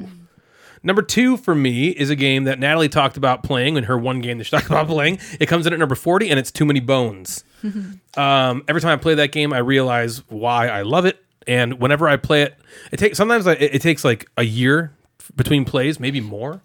But then when I play it like 6 times in a row. And you're like, Yeah, I'm just "Damn, like, this is oh, why what am I doing? I remember now. Yeah, like, oh, this game is so good. I like those feelings. Yeah, it's so great. So that's number 2 for me. Too Many Bones. Natalie, what about you? My number 2 comes in at number 17, and that's Terra Mystica. Oh, Is that what you How were gonna adorable. put? I thought is that what I was going to put? It's only it my was number between- 2 favorite Yeah. game it of was all between time. that and another one that I thought you were gonna do, but You thought I was going to do something other than Terra Mystica? The only thing I would do other than Terra Mystica is Star Wars Destiny. Okay. Well, I'm picking That's not Terra a top Mystica. 100. Did you mouth Everdell to me? Your face. No. In your face. Whoa. I can pick that, I suppose. Okay, I'll that's pick what I that. thought I'll you pick were. that instead. Just mouthing each Yeah. other here right at the table. This is Terra Mystica disgusting. is just a fabulous game. Which doesn't It's break one my of number the either. it's one of like the heavier games that you introduced me to earlier on when I started playing games, and I loved So it. good. And it just has held up. Like there's some games that you've introduced me to and I like loved, and then the more games we played, it kind of was like, okay, I loved that, but now it's kind of like Yeah. fallen down the Yeah. list now that I've played more games. This one, it's still up there. Right, still just as good. Yeah. It's even really, a lot of people don't like it with 2. I love it with 2. Yeah. Because they find it's not as constricting. I don't know. I think it's just a different play. I like it a lot. Okay, Jeff, what is your number 2? My number 2 comes in at number 25, which is a game called Orleans. Orléans. Orleans is very good. It's good. one of our go-to games. Devin loves it. The expansions that I've played are amazing. I know you guys play the co-op, and you love that one. Oh, It is a bag builder that feels, it's a Euro game. Yeah, it Your is. worker placement, but you have that fun randomness of reaching into a bag, that bits. excitement, those goddamn bits. baby. My finger Give me those pads, bits just right get in my finger pads. My finger pans all fired up. pants? My finger pans. I'm making a noise like French fry potatoes, What is that from? sling blade. Did someone say Sling Blade? There's an episode of 30 Rock where Tina Yeah. Fey's like on stage and she's like, I think she says the exact words. Yeah, She's she like, does. Give me them French fry potatoes. it's like yell somebody out and I'll do an impression. And Noah yells, he's like, Yeah. oh, I think I heard Sling Blade. she does that one. Yeah. Is that at the reunion? Yeah, she's like, no, they're it's- like, do Jack Donaghy again. Yeah. And he's like, oh, I heard Sling Blade. Yeah. It's great. So yeah, Orleans is my number, 2? Yep, number 2. Yeah. Very good. All right, I hurriedly switched to my number 1, this is a good number 1 still. This is a good number 1 because this is pretty much right behind Terra Mystica in my list, and it's number 31, which still follows the number rule here that I had set for myself, and it is Caverna. Ooh, is this what Natalie mouthed to you about She a did. minute and a half? I thought she was like Everdell. I was like, Everdell? For me? No, I don't think so. Caverna, yes. Caverna is one of I think it is definitely my favorite Uwe Rosenberg game. And I love that game so much. That's another one that I would say is kind of like Terra Mystica, where every time we play it, I'm like, this is still so awesome. Yeah. This game is so awesome. It's got an expansion that I want to try. Okay. And so we should get that to the table sooner than later. Kyle would That love is to play my that. number 1. Yeah, Kyle did like that game a lot. Caverna. Natalie, what's your number 1? Surprise, surprise, Castle of Burgundy, number 15. Spice. Who cares? I should have said Castle of Burgundy. You should have. You Just to like should've. take it. Everyone knows how much we love it. And Jeff. I have nothing else I want to say And who about is that. Jeff? My number 1 is obvious, but I have a lot more to highlight. My number 1 is Underwater Cities at 43. Nice. And that game is wonderful. Yeah, that totally For would have been on me. my list, but I was like, I'll Yeah. let Jeff. Because Jeff Oh, says that's a it. fantastic. What kind of honorable mentions do you have? Migion. I didn't write any down. I just came with 5. Yeah, there's so many many on that great, list that I amazing Literally games. every honorable mention I have was said by you guys. was taken. Really? Yeah, I had. Yeah, Like, just go down the list. I mean, what I know. is You have bad Terraforming here? Mars at 4. I really need to play Brass Birmingham. I think that's a game that I would really like. I wonder. It is trains. I know, but it's like not connections of trains, right? Yeah. Right? I don't know. Right. But like people love like Spirit Island. That's some people's favorite game. Great Western Trail. Oh, yeah. Gloomhaven, People obviously. love Scythe, People love- not us, but people do. Yeah. Concordia is an older game. Like there's obviously Wingspan, Feast for Odin. Yep. Viticulture's on there. People love Project's Root, on. Gaia Project, Everdell. Dune Imperium is a brand new game that's at 29, Yeah. which is Yeah, insane. holy shit. There's a bunch War of the Ring. We got to play There's a War bunch the of games Ring. that I've only played once that I didn't put on my list purposely because I only played them once, but I really like Great Western Trail. Maracaibo, I really like. Maracaibo. I like Maracaibo. that one. Yeah, it's a really like when I look at the top 100, I get it. I understand the top 100. Part of me doesn't understand. I don't like Jaws of the Lion and Gloomhaven being like the top everything all the time bugs me. Yeah. But Yeah. That's a personal. Oh, Mechs vs. Minions. That's a really good one. I know there's so many good games. Crokinole is at 65. Wow. The Crokinole. Regular Azul is 56. Yeah. That's a Azul's a big one. Five Tribes is one of my favorite games of all time as well. But yeah, it's a tough list to narrow down to your favorites because these are the best of the best. Yep. Yeah. I look at my like top 20 or 30 games of all time. It would be littered with these games for sure. 71, 72. I played 73 of the top 100. Oh, I think I counted one time. I think I'm Yeah. closer to 60 or I something. counted one 50, time something, too, but 60. I don't remember. Oh, Lorenzo's on here. Grand Austria Hotel's on there. Well, okay. Yes. One of them is Agricola Revised Edition. I know. I don't know how to it's categorize stupid, that. I'm not I've just gonna played count Agricola, so I would count Yeah, it as. I'd count that too. So that's going to do it for us tonight, everybody. If you'd like to get a hold of us, you can find us on Instagram at Gamecasters or at Mad Board Gamer. Both of those accounts service the podcast. We also have a Facebook group. Just search Gamecasters and you'll find us there. You can also email us at thegamecasterspodcast@gmail.com. If you like the show, we'd love it if you consider giving us a rating on Apple Podcasts or anywhere else you listen that allows you to rate us. We've also got a Patreon. If you want to support the show, feel free to head on over to patreon.com/thegamecasters. There's also a merch store where you can find all sorts of different Gamecasters, Mad Board Gamer, Gateway gear. So head on over to thegatewaynetwork.com/store. Please follow me and consider subscribing on Twitch at twitch.tv/Gamecasters. So for Natalie and Jeff the Mad Board Gamer, I'm Ryan, and you have been listening to The Gamecasters. Good night, everybody.